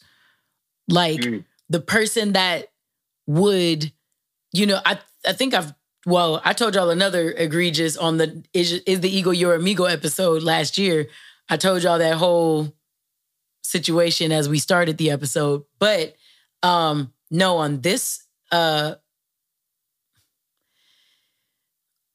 been in other rooms, not with Dre and different people I'm thinking of, where an individual is literally telling, I'm making this up. This is not who it happened with, but I don't think Ninth would mind me just throwing his name in here for an example. Watching Ninth chop up a sample, put in stuff together, and DJ such and such, who has never put out an ounce or a stitch of music, is telling Ninth, yeah, nah, it got to come harder than that. That ain't it. Like, it can't be. And everyone would look at each other in the room that this actually happened in. Everyone looked at the person that brought that nigga and was like, why you do that? Why you bring who the fuck? Why you bring who the fuck? Like, what is we doing? Like, and then what I don't know if that person realizes, what you don't know is you're never getting invited to this studio again. It's not just the idiot you brought with you. Bro, you're never coming back here again. To this day, I've been to that studio sometimes in a joking matter. Hey, you heard from such and such? Cause like it turned into something totally. Listen, nigga, don't bring that person. And it's like, you know what I mean? I don't know what to say, but no, everyone with an opinion thinks that their opinion is law. They don't even think that it's valid. They think it's law. It's a wild space. It's like the Wild Wild West. It's a cowboy era we're in. And this is like a slant rhyme correlation, but I had a homeboy in a very nice studio the other day, and he was in there with a few of the homies actually, but he's who I'm closer to. And in that studio, they was like, hey, why? You don't know no chicks that work at Nordstrom's? I was like, I'm sorry? They're like, yeah, if I'm not talking to a girl if she does anything in the entertainment industry, if she has a blue check, if she has a fake body, if she has fucking any set of, I think I'm that bitch, I'm not fucking with her. I just want, what happened to the girl? You don't know no girls that's just in college? Not stripping to put themselves through college. Like, what happened to the fucking girls? What happened to just the ladies, the women? Like, I'm off it. Like, and he's saying this, but the guys behind him in the studio was like, hey, and if you find one that work at shit, let me show my age. If you find some more Mervin's hoes and shit, if you find you some, if you find you some old JC Penney ass working niggas, huh? Let them, like, send them our way. Like, a lot of people are tired of the commonplace person. I think the slant rhyme comparison to that is every girl with a set of fake lashes thinks she's Cardi. You know what I'm trying to say? Like, every girl that's ever put a mic in front of her think that they the city girls now. And it's like, honey, no, you just came to LA. LA ain't even had its way with you yet. You understand me? Like, and when I say LA in that world, I'm talking about the LA industry, which is Hollywood, not LA people, Hollywood. Hollywood ain't had its way with you yet. And like Jerry Seinfeld said, Hollywood is undefeated. Hollywood is undefeated. I don't care if you're Jerry Seinfeld or rapper bad bitch. You know what I'm saying? Whoever you might be. Take it slow. India.Arie. Slow down, baby. Running too fast. Head on the fan, feet on the gas. You about to wreck your future. Running from your past. You gotta slow down. You know, you gotta slow that shit down because you will go fast, and fast money go fast. Fast living catches up and then takes you over. It's faster than you, right? Like, again, why I'm not into virality or moments, I'm always thinking about legacy. You want a slow burn. You want feelings so deep in my feelings. What they wrote in 2015 and became the biggest song of 2018. But that's what happens when you make good music. It's timeless. It doesn't matter. They didn't update one sound from 2015 to 2018 because they put their all into it the first time. Okay? Like, it's a very interesting concept. 4 Steps. How much people like 4 Steps off my album? Written in 2003. Came out in 2019. That's a timeless sounding record. And it's the number one outside of Your Sound. You still belong in my world. That's the Ninth and Terrace. Outside of the Ninth and Terrace produced one, the You Got Me, 4 Steps is the biggest streamed song, the biggest bought song on my album. And that's a 2003. 2003 is when I wrote it. It's 2023. It's a 20-year-old song. Today, it's the second biggest song that I've put out. I don't know. And as you were talking, I was just thinking about like how it's different when you get a meal out of the crock pot as opposed to getting something from the fast food joint. You know what I mean? Like the meal in the crock pot, it's been stewing for 8 hours. The seasoning is all up in the meat. You know what I'm saying? And when you take that out the crock pot, it's tender. It's hitting on a whole nother level. But when you get something from falling off the bone. Right, falling off the bone, all that, eating the gristle. Man, no, definitely like the gristle. I'll eat the gristle. But yeah. See, that's why we family. See? We eat the gristle around here. But if you get something from fast food, it's all thrown together. You eat it, and then by, just say you ate it at 12, by 6 o'clock, you hungry again. Yes. And that's why it's like, since we're talking about music, I feel like artists need to really think about like really pacing themselves. Like, it's okay. Because at the end of the day, you want to be an artist that's a legacy artist. You don't want to just be a run-of-the-mill artist. Like, oh, yeah, I remember her back in 2022, or 2023. But you want to still be that artist where you were just really invested in your craft, really invested in putting out good music, and you can still be touring 10 years down the line. Hence, like, I was listening to an interview, and they asked Currency, like, yo, like, how you become like the richest independent rapper? Like, he's like the richest independent rapper. Mm-hmm. And he basically kind of said, like, yo, like, I built a community. Period. Since like 2009. I've been putting out project after project. I've been just really building this jet life community, and I'm still eating to this day. So he was like, yo, hopefully y'all take a page out of my book and really build y'all brands. Like, I know the internet is telling you, or the streaming, whatever platform, tell you rush the music or whatever the case may be, but take a page out of the legacy artists like Jay-Z and Nas and these other cats that really built their brands up. And you'll last the test of time and not be forgotten. Trust me, you won't be forgotten. Right. If you do. I can't get off of this for some reason. But going back to Lauryn Hill, one thought that I was thinking about as we were talking about that earlier was, especially in light of mental health awareness and what we were talking about in terms of self-transitioning, do y'all think that we would still have Lauren if she had to go through everything that artists now have to go through during the run for Miseducation?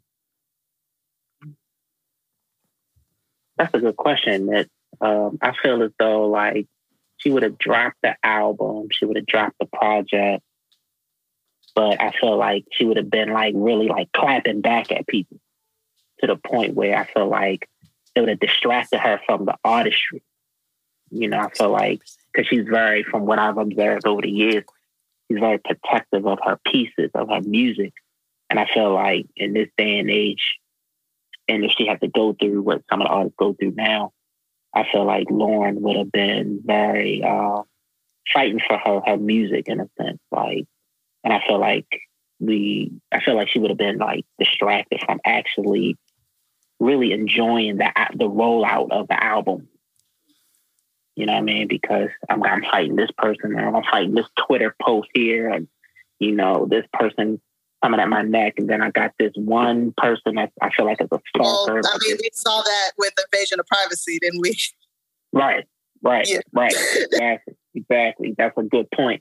Yes. And I just feel like a lot of those artists from back then probably would have been having like a difficult time managing like people like just coming at them so fast. You know what I mean? Where, like I said before, like back in the day, like when the Source was thinking about giving you like 5 mics, you probably didn't know for like maybe 90 days or something. And then you open up the magazine, oh snap, I got 5 mics.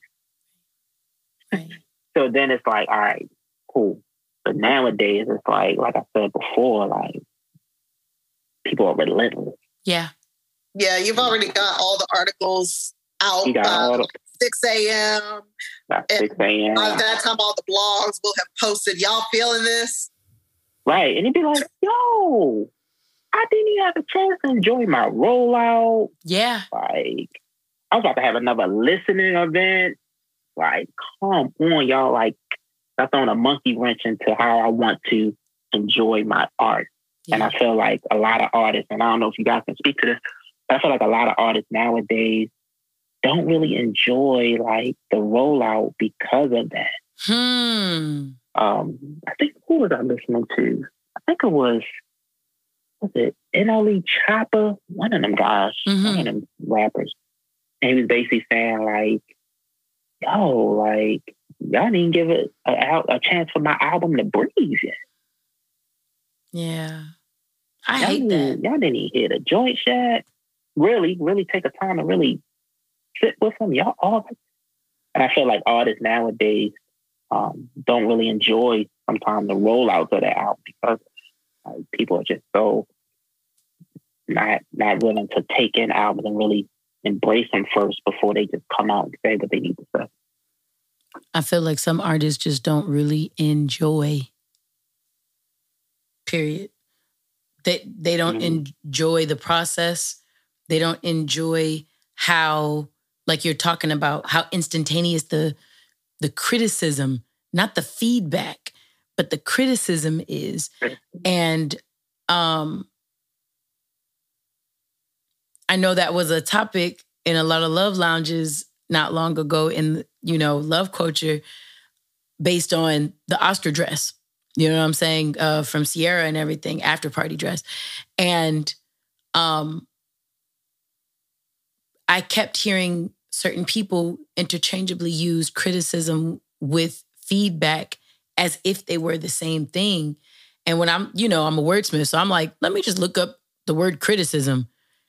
Inherent in the meaning of criticism, not critique and not feedback, there's a negative connotation, which is why when you want to refer to non-negative criticism, you call it constructive, right? You need to compound word it. You need to make something in front of it to make it not feel as negative as the word by itself has a tendency to be.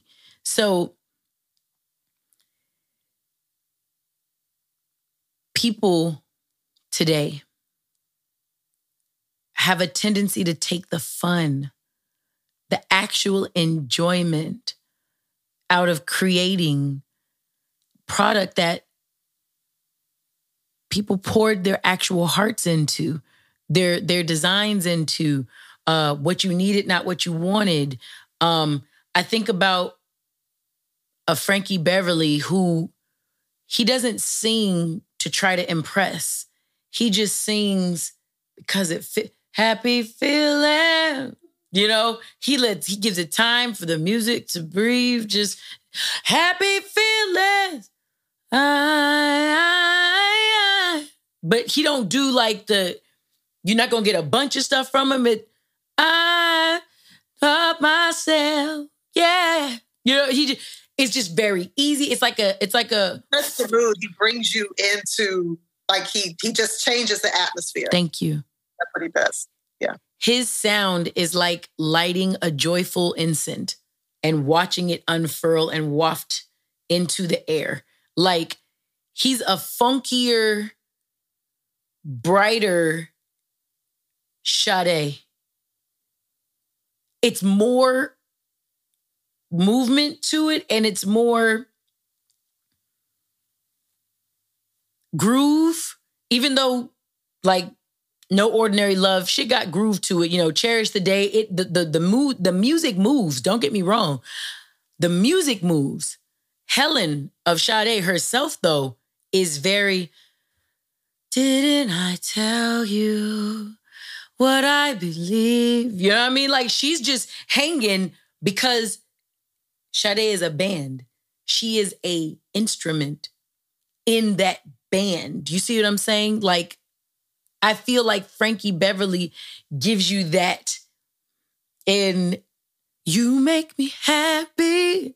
That's why all of the background singers like to try to sing his music at the open mics, because he leaves so much room for the dance, for you to get a dance partner, for the feeling. Like you say, he brings you into a feeling. Adding him into something feels like potpourri. You know what I mean? Like, it feels like, okay, you've added vanilla patchouli potpourri. Like, this just happened right here. It's unmistakable when it happens.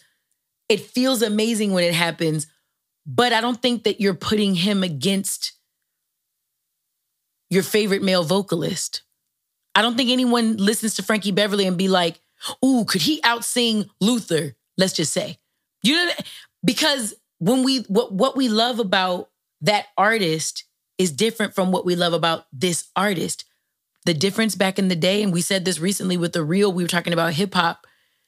The difference with now and back in the day, we had the options of artists.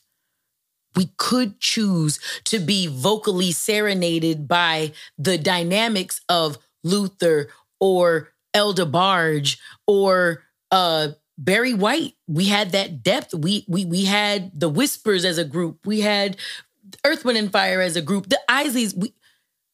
None of those people I just named sound alike. None of them. And we had them as options.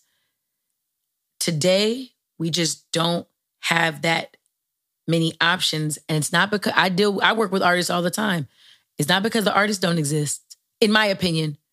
It's not because the artists don't exist. I think there's a it's the marketing and the industry chasing a trend or a sound or whatever. I'm trying to sell you a product. Every time products, ad placements come in your YouTube video, your inbox, on your mail, your timeline on any of your social media, you're not running to it. You're running from it, because it's always an icky feeling to feel sold at. Never feels good. What happens when you take the entire music industry, especially where hip hop is concerned, and do that? You know what I'm saying? So, yeah, I see how, and I don't know how a Lauryn Hill with mental health would have done in an era like now. I don't think it, I think she found a challenge finding enjoyment back then. And like you say, with Invasion of Privacy, such an apropos name for an album, I think with the invasion of privacy, that the collective bullying, so funny how bullying in and of itself, especially cyberbullying, is a federal offense. Y'all know that, right? Cyberbullying is a federal offense, especially if it happens scholastically in schools, right? With kids and stuff like that. That fans being able to see a celebrity walking outdoors and can put up a camera to them and automatically taunt and say, oh, but you can't hit me. You can't hit me or I'll sue. Like, that's not cyberbullying because they're uploading it, by the way. And now you're asking like a person not to be triggered when you don't know what type of day they just had. They could have heard the worst news in their life before that.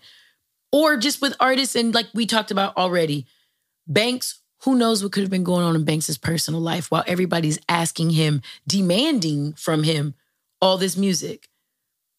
We don't know. You understand? But that's the point. Because we don't know, why don't we just treat people good? And then, of course, as we're tying this up with a beautiful bow, that's why love culture just does good for no good reason. We don't wait. We don't need to be told. We don't need somebody to be hurt, to have a mental breakdown, or to self-transition before we as the masterminds, we as love culture, any of it, before we're already just being of service, in service, because it's who we are. The good of what we are is already in who we are. And I appreciate my brother Dana and my sister Mitson for being here with me tonight. And I'm saying that because I'm looking at this thing about to try to die. I said, no. Because we gonna get that little sign off real quick. You understand me? But and I love asking you all this because you guys say some really dope stuff. I listened randomly back to another episode, Imposter Syndrome episode, and I said, do you have anything you want to give love culture, any of the listeners before we head off? And you guys said something. I was in the car, I think, with Soundtrack, and happened to be, it just came on. He was like, yeah, fuck it, leave it on. And one of y'all said something. I'd have to ask him to remember. This also like a year ago, but he was like, rewind that part. I was like, I got you. And rewound that. Cause and it was in your parting words. So I'll ask you again, first Dana, then Mitson. Do you have any parting words for love culture? So something that I've been just building on in my mind over these last couple of days, and it's this: embrace progress over perfection. Embrace progress over perfection. Because I feel like nowadays, it's like, again, with social media and we seeing people's lives, we feel like everybody got their life in order, but really they don't. And we all should be striving for progress. Yes. Being progressive. Nobody's perfect. So if you're thinking in that way, strive to always shoot for progress and not perfection. And I would say, do whatever you need to do to be grounded, to stay grounded. Why I so appreciate the grounding part of the pod. And every time you say, wiggle your toes or touch your nose, and I'm like, oh, it feels silly. And then even when I'm like doing some of my morning meditations, it doesn't necessarily call for that. But if they do say, move around, I'll find myself touch my nose and thinking of the pod. I say all that to say, spend as much time offline reflecting as possible, having real life interactions instead of real life interactions. I don't want to read the whole thing. I'll just comment on this, but I just happened to scroll past something on Instagram and came upon a post by Britney Spears. And I don't know what happened. I don't know what TMZ put out. I haven't researched any of that. But basically, she's calling out, different news outlets and saying how they're like putting out trashy stories about her and disturbing content. And she's ready. She'll be ready to tell her story when she's ready. Right. And I think one thing that I keep in mind with her, and I feel like I've kind of, why I think you can relate to this too, kind of grown up with Britney in a sense. Yeah. Just because of where we are generationally. Yeah. I was never like a huge Britney fan or anything like that, but, observer. She was always there. So I think about her and everything that she's been through. And I'm like, I pray that she has people around her that are good for her and that are caring for her. And also just the general sentiment that I see online in regards to her. Yeah. Like, even if she posts something that seems kind of odd, it's like, you know what? I'm going to mind my business. There you go. She's free. Let her do her thing. She's working it out. Yeah. Just be kind. And that's or at least the community of people that I've interacted with online have that sentiment. We're not going to criticize her. We're not going to. Some things are, puzzling.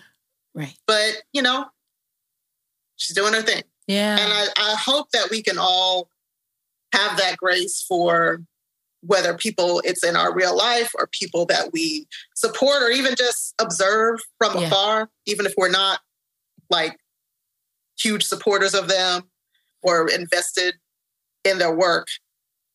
Just be kind.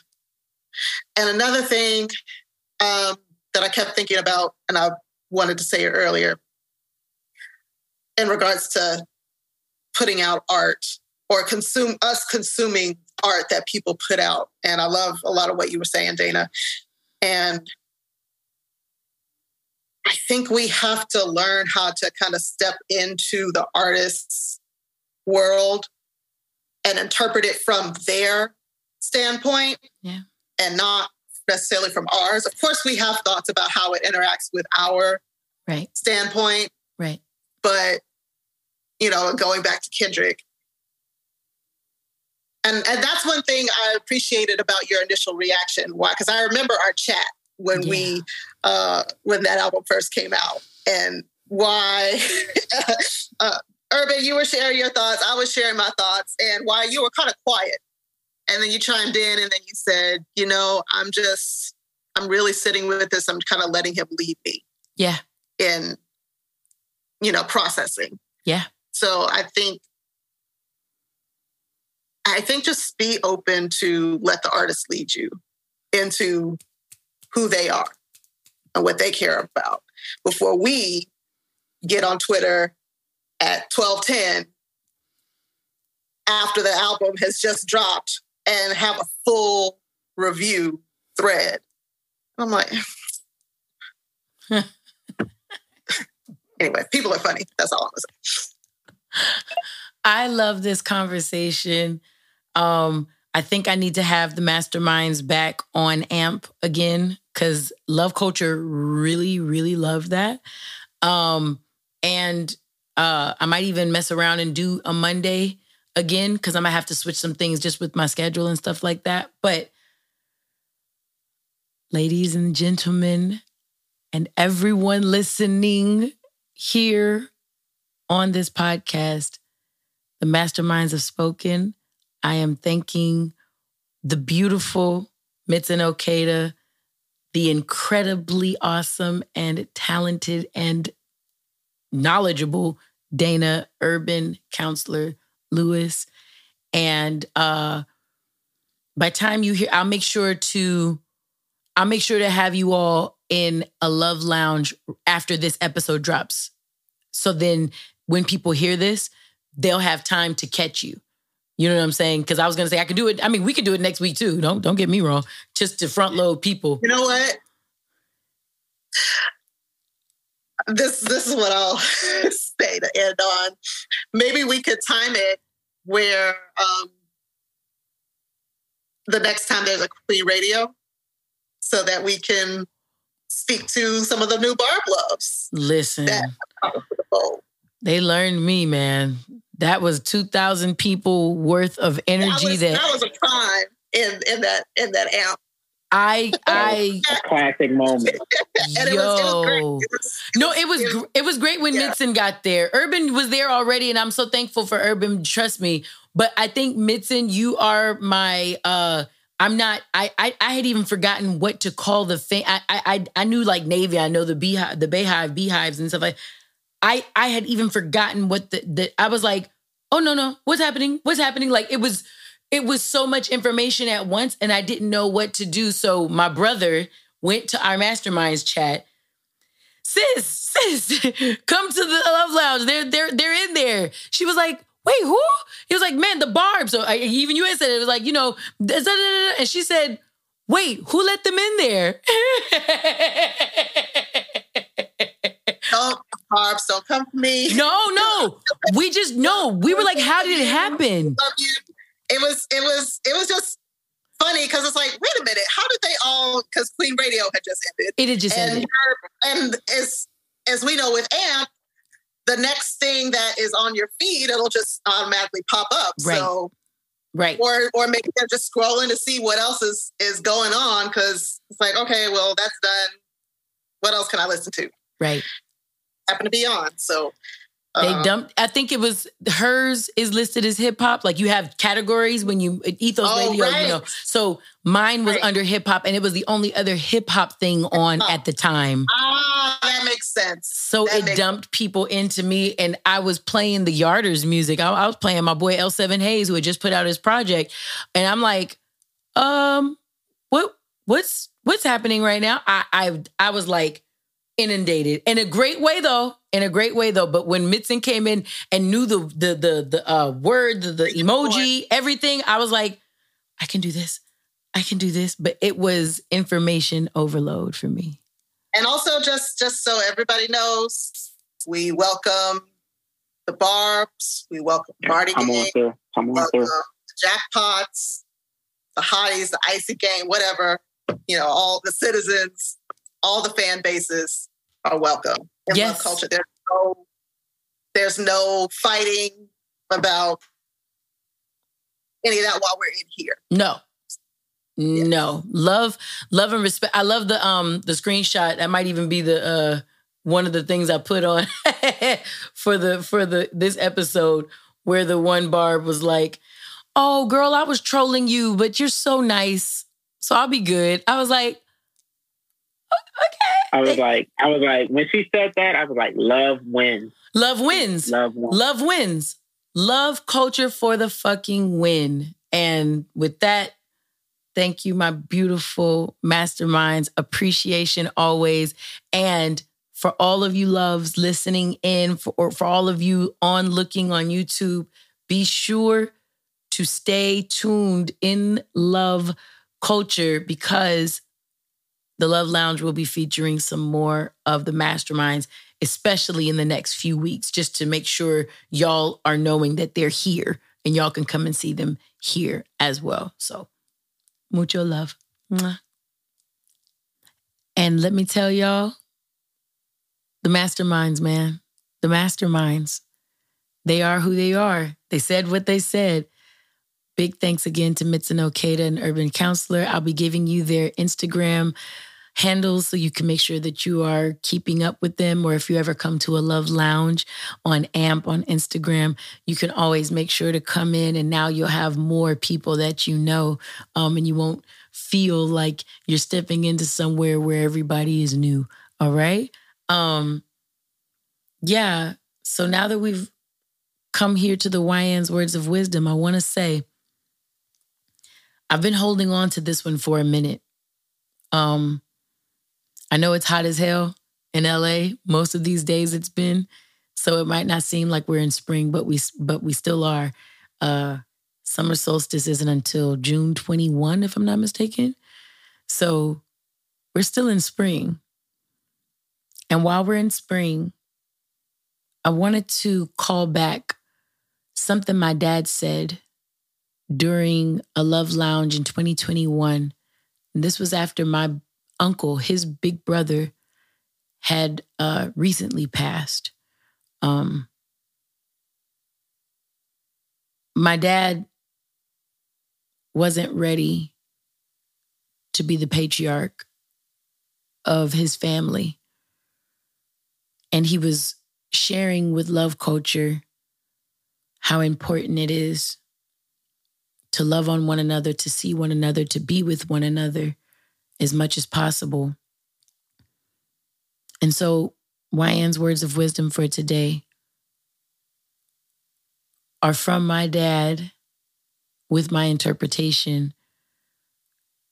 And I'm going to say, be where your seeds are watered. And we're going to hashtag this with Dad's words of wisdom, which was plant happy. My dad's actual words were, if you sow happy seeds, you will reap a happy harvest. And he mentioned those words as he was describing my uncle and his big brother who had recently passed. And as sad of a situation as it was, and through tears of reminiscing and reflection, my dad was explaining to Love Culture in the Love Lounge, you have to recognize that this life, you think it's so long. You think the days are long, the nights are short. You think that you're working your ass off, living for the weekend. You think that everything you're doing is the biggest things in the world. And you guys, in the grandest scheme of this universe, the Earth is a speck to Jupiter, and Jupiter is a speck to the sun. And on this speck of a speck called Earth, all of us dwell. We are the littlest things. Beautiful as we are some of the littlest things in the entire cosmos. While we're living in relation to the universe, these little lives, with our little problems, as deep as they might be, you have to remember to find some time to plant happy. You plant happy seeds everywhere that you go, so when the time comes for you to call on friends, on relatives, on loves, you will have an investment bank so deep with so much stored leverage, because all you've ever done was add value everywhere you've been, that when you need to create and make a withdrawal in order to get some of that happy back, because life is going to have its fun with you too, and it'll knock you around. And as I believe, I can get down, but I just don't stay down. That's not my deal. One of the ways that I don't stay down, though, is not because I'm so great. Don't get me wrong, I am. But one of the things that makes me so great is that I keep a great support system. I keep great people, great love around me. What does that take? Having great love around me takes giving a damn about humans when it's not popular, meaning when it's not their birthdays, meaning when it's not an anniversary, meaning consistently. You can't give love to someone once a week and think you're in a real relationship. You are not. You can't trade comedic memes with someone and think that you're being a substantial friend. You are not. It means making time and creating space. It means giving a genuine damn. And not because someone had to beg you for the genuine damn to be given, but because you give a fuck genuinely. But I'll tell you something also. People have a hard time caring for others in ways that they still have yet to care for themselves. One of the ways I developed love culture and Raise It Up Why the podcast is by feeding my soul, filling my heart, and being good and true to myself. Not sometimes, all the time. Not all the time when I can remember, daily.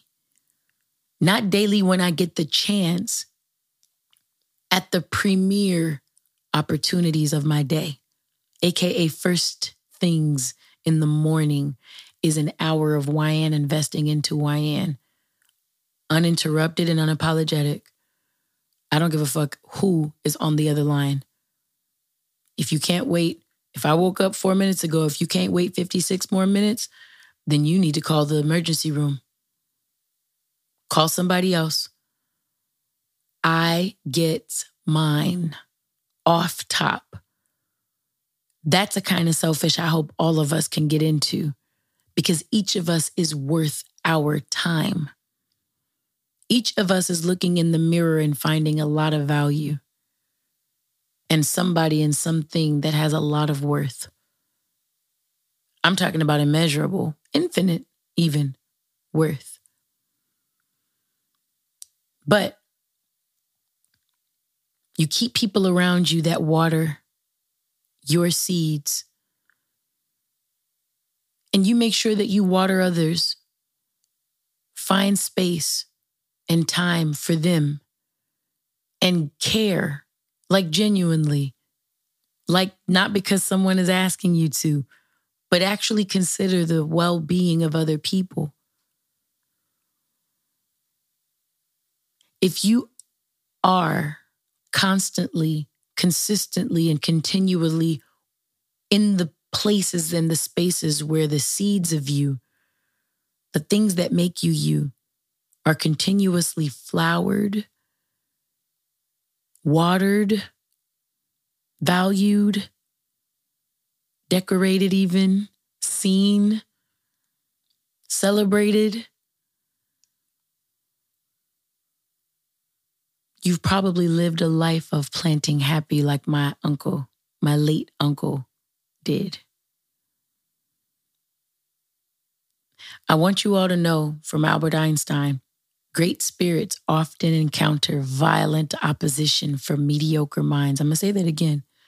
Great spirits, people who have amazing spirits, we often encounter not just opposition, violent opposition, not from other spirits, great or otherwise, but from mediocre minds. There are going to be a lot of people who don't understand why favor favors you.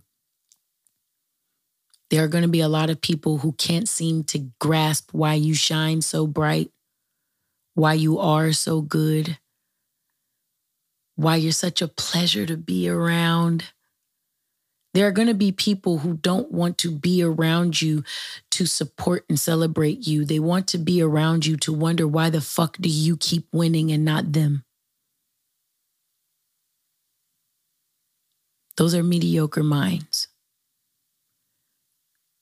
And what's crazy is they're going to be your boss. They're going to be your supervisor. They're going to be your CEO or FO. They are going to be the billionaire angel investor whose money comes with stipulations that are beneath your energy. They're all around us. But the best thing you can do for yourself when the mediocre minds who happen to be in better placed positions for certain situations come to violently oppose you in all of your great spiritual essence, I pray that you have amazing spirits around you. People who can get down, but they don't stay down. People who are resilient. People who always point their rockets up. People who are non-traditionally awesome. People like the folks in Love Culture. And like the people that support what we do here on this podcast. We keep love lounges open almost around the clock. Various times of the week, various times of day. We create that rocket fueling station for all of the great spirits who will be violently encountered by mediocre minds. They're coming. Don't be surprised. Don't act brand new when it gets there. Already have your defense. Already have your support system ready and available. It doesn't just have to be Love Culture. I'm giving Love Culture up as an invite to anybody who might not already have their own support system that possibly does water all their seeds. But the beauty of social media and having the ability to connect with people anywhere is that you cast a wider net of support than just the physical folks right around you. If you are not finding the support of your great spirit where you are, loves listening and onlooking, I implore you, encourage you, and once again invite you into Love Culture.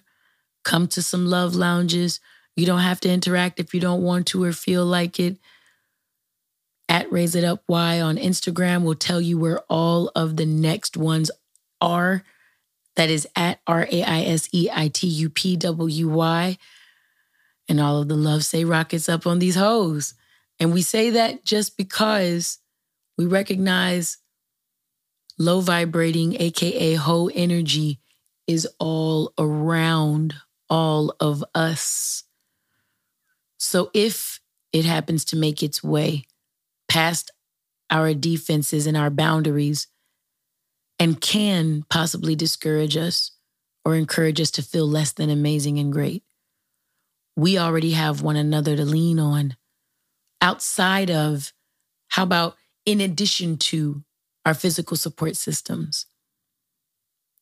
Having a bunch of people helping you hold the greatness that is your spirit is the exact opposite of what we talked about in Kendrick's Crown, where it said, heavy is the head that chose to wear the crown. What happens when it's not just one head holding up the crown? What happens when you have a bunch of sets of hands holding the weight atop your head, along with you standing tall? The crown can't get that heavy at that point. With community, the crown is never that heavy. And you build amazing community by being where your seeds are watered. And we also use the hashtag #PlantHappy in memory of my beautiful uncle. And thankfully, with that, we are getting into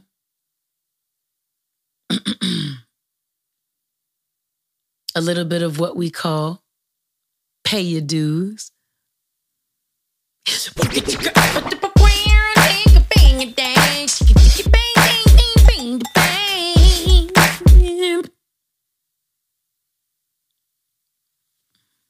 So I want y'all to know, at the time that I'm recording this, it is May 19th.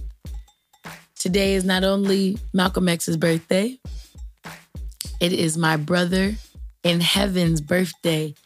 And the amazing part about that is Pay Your Dues segment, every episode of this podcast, is my way of incorporating the man who introduced me to hip hop in my podcast about hip hop and wellness.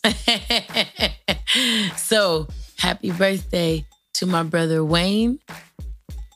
I can do better than that. Happy birthday to you. Happy birthday from Rue. Happy birthday, my brother Wayne. Happy birthday to you. Yeah. You already know what it is.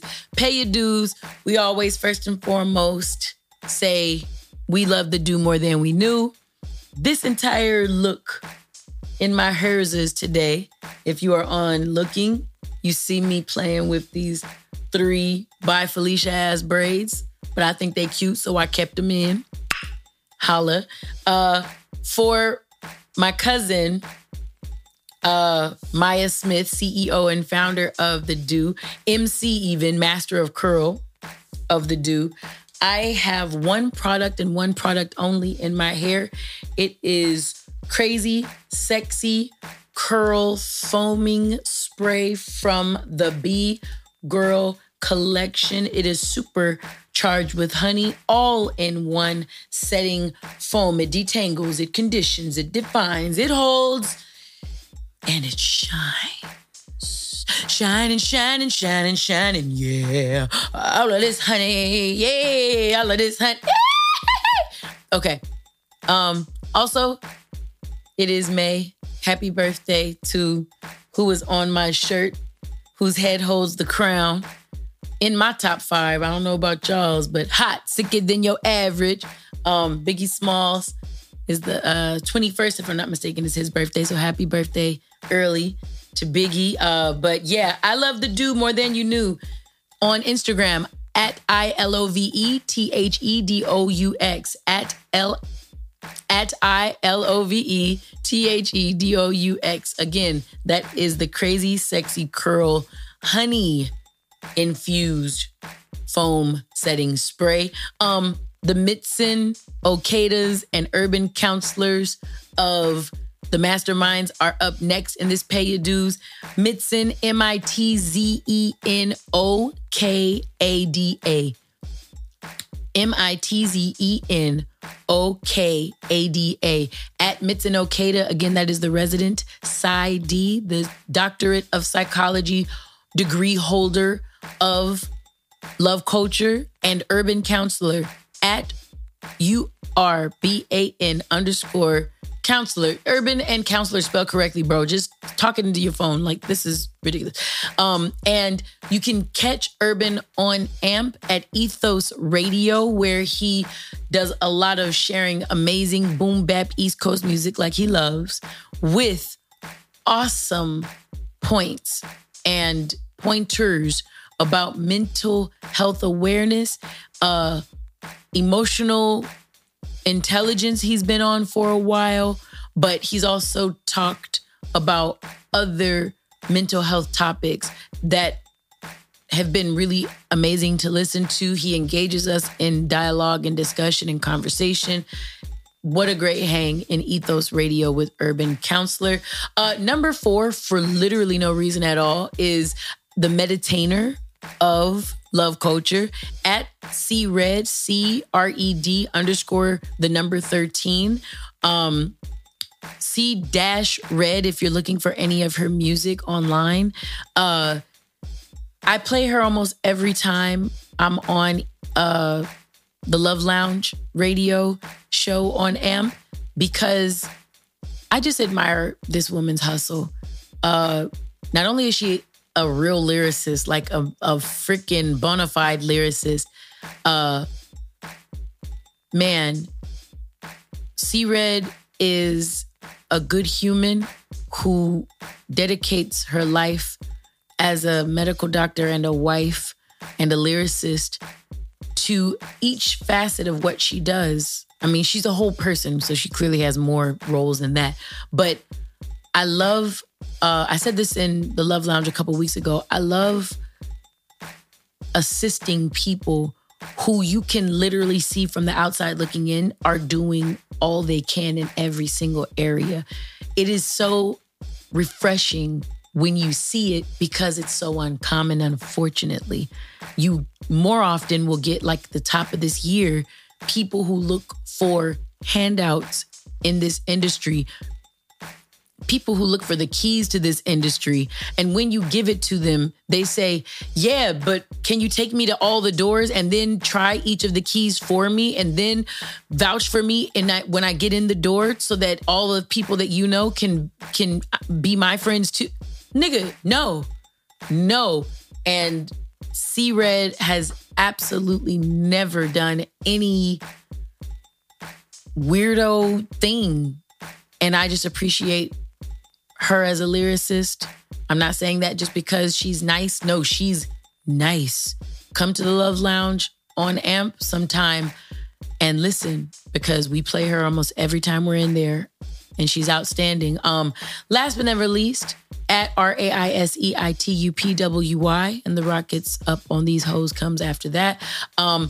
Everything that reaches right to me regarding this podcast can be obtained by putting RAISEITUPWY, even in Google. If you put at Raise It Up Y in Google, you will literally find everything that I'm associated with. So, y'all, I'm completely happy that you all have had this moment with the masterminds, having our master plans.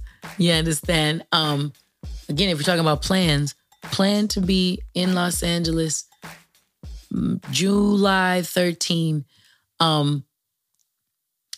You would think that the venue would be a little easier to secure because it's not a very popular time of year. However, by next episode, I for sure will have more information about where you can make sure you are coming when you get to Los Angeles, and more information there. Also, just be looking on Raise It Up Y Instagram. More updates will be there for our Love Lounge live experience. Thank you for being here. Thank you for being yourselves. And I found my Kate Spade ring. I'm so excited and happy about it. So now I get to sign off the proper way. Stay real, y'all. Boom. Keep it on. Raise it up, why? Raise it up. Raise it up, why? Raise it up. Hey, raise it up, why? Raise it up. Raise it up, why? Hey, raise it up. Hey, raise it up, why?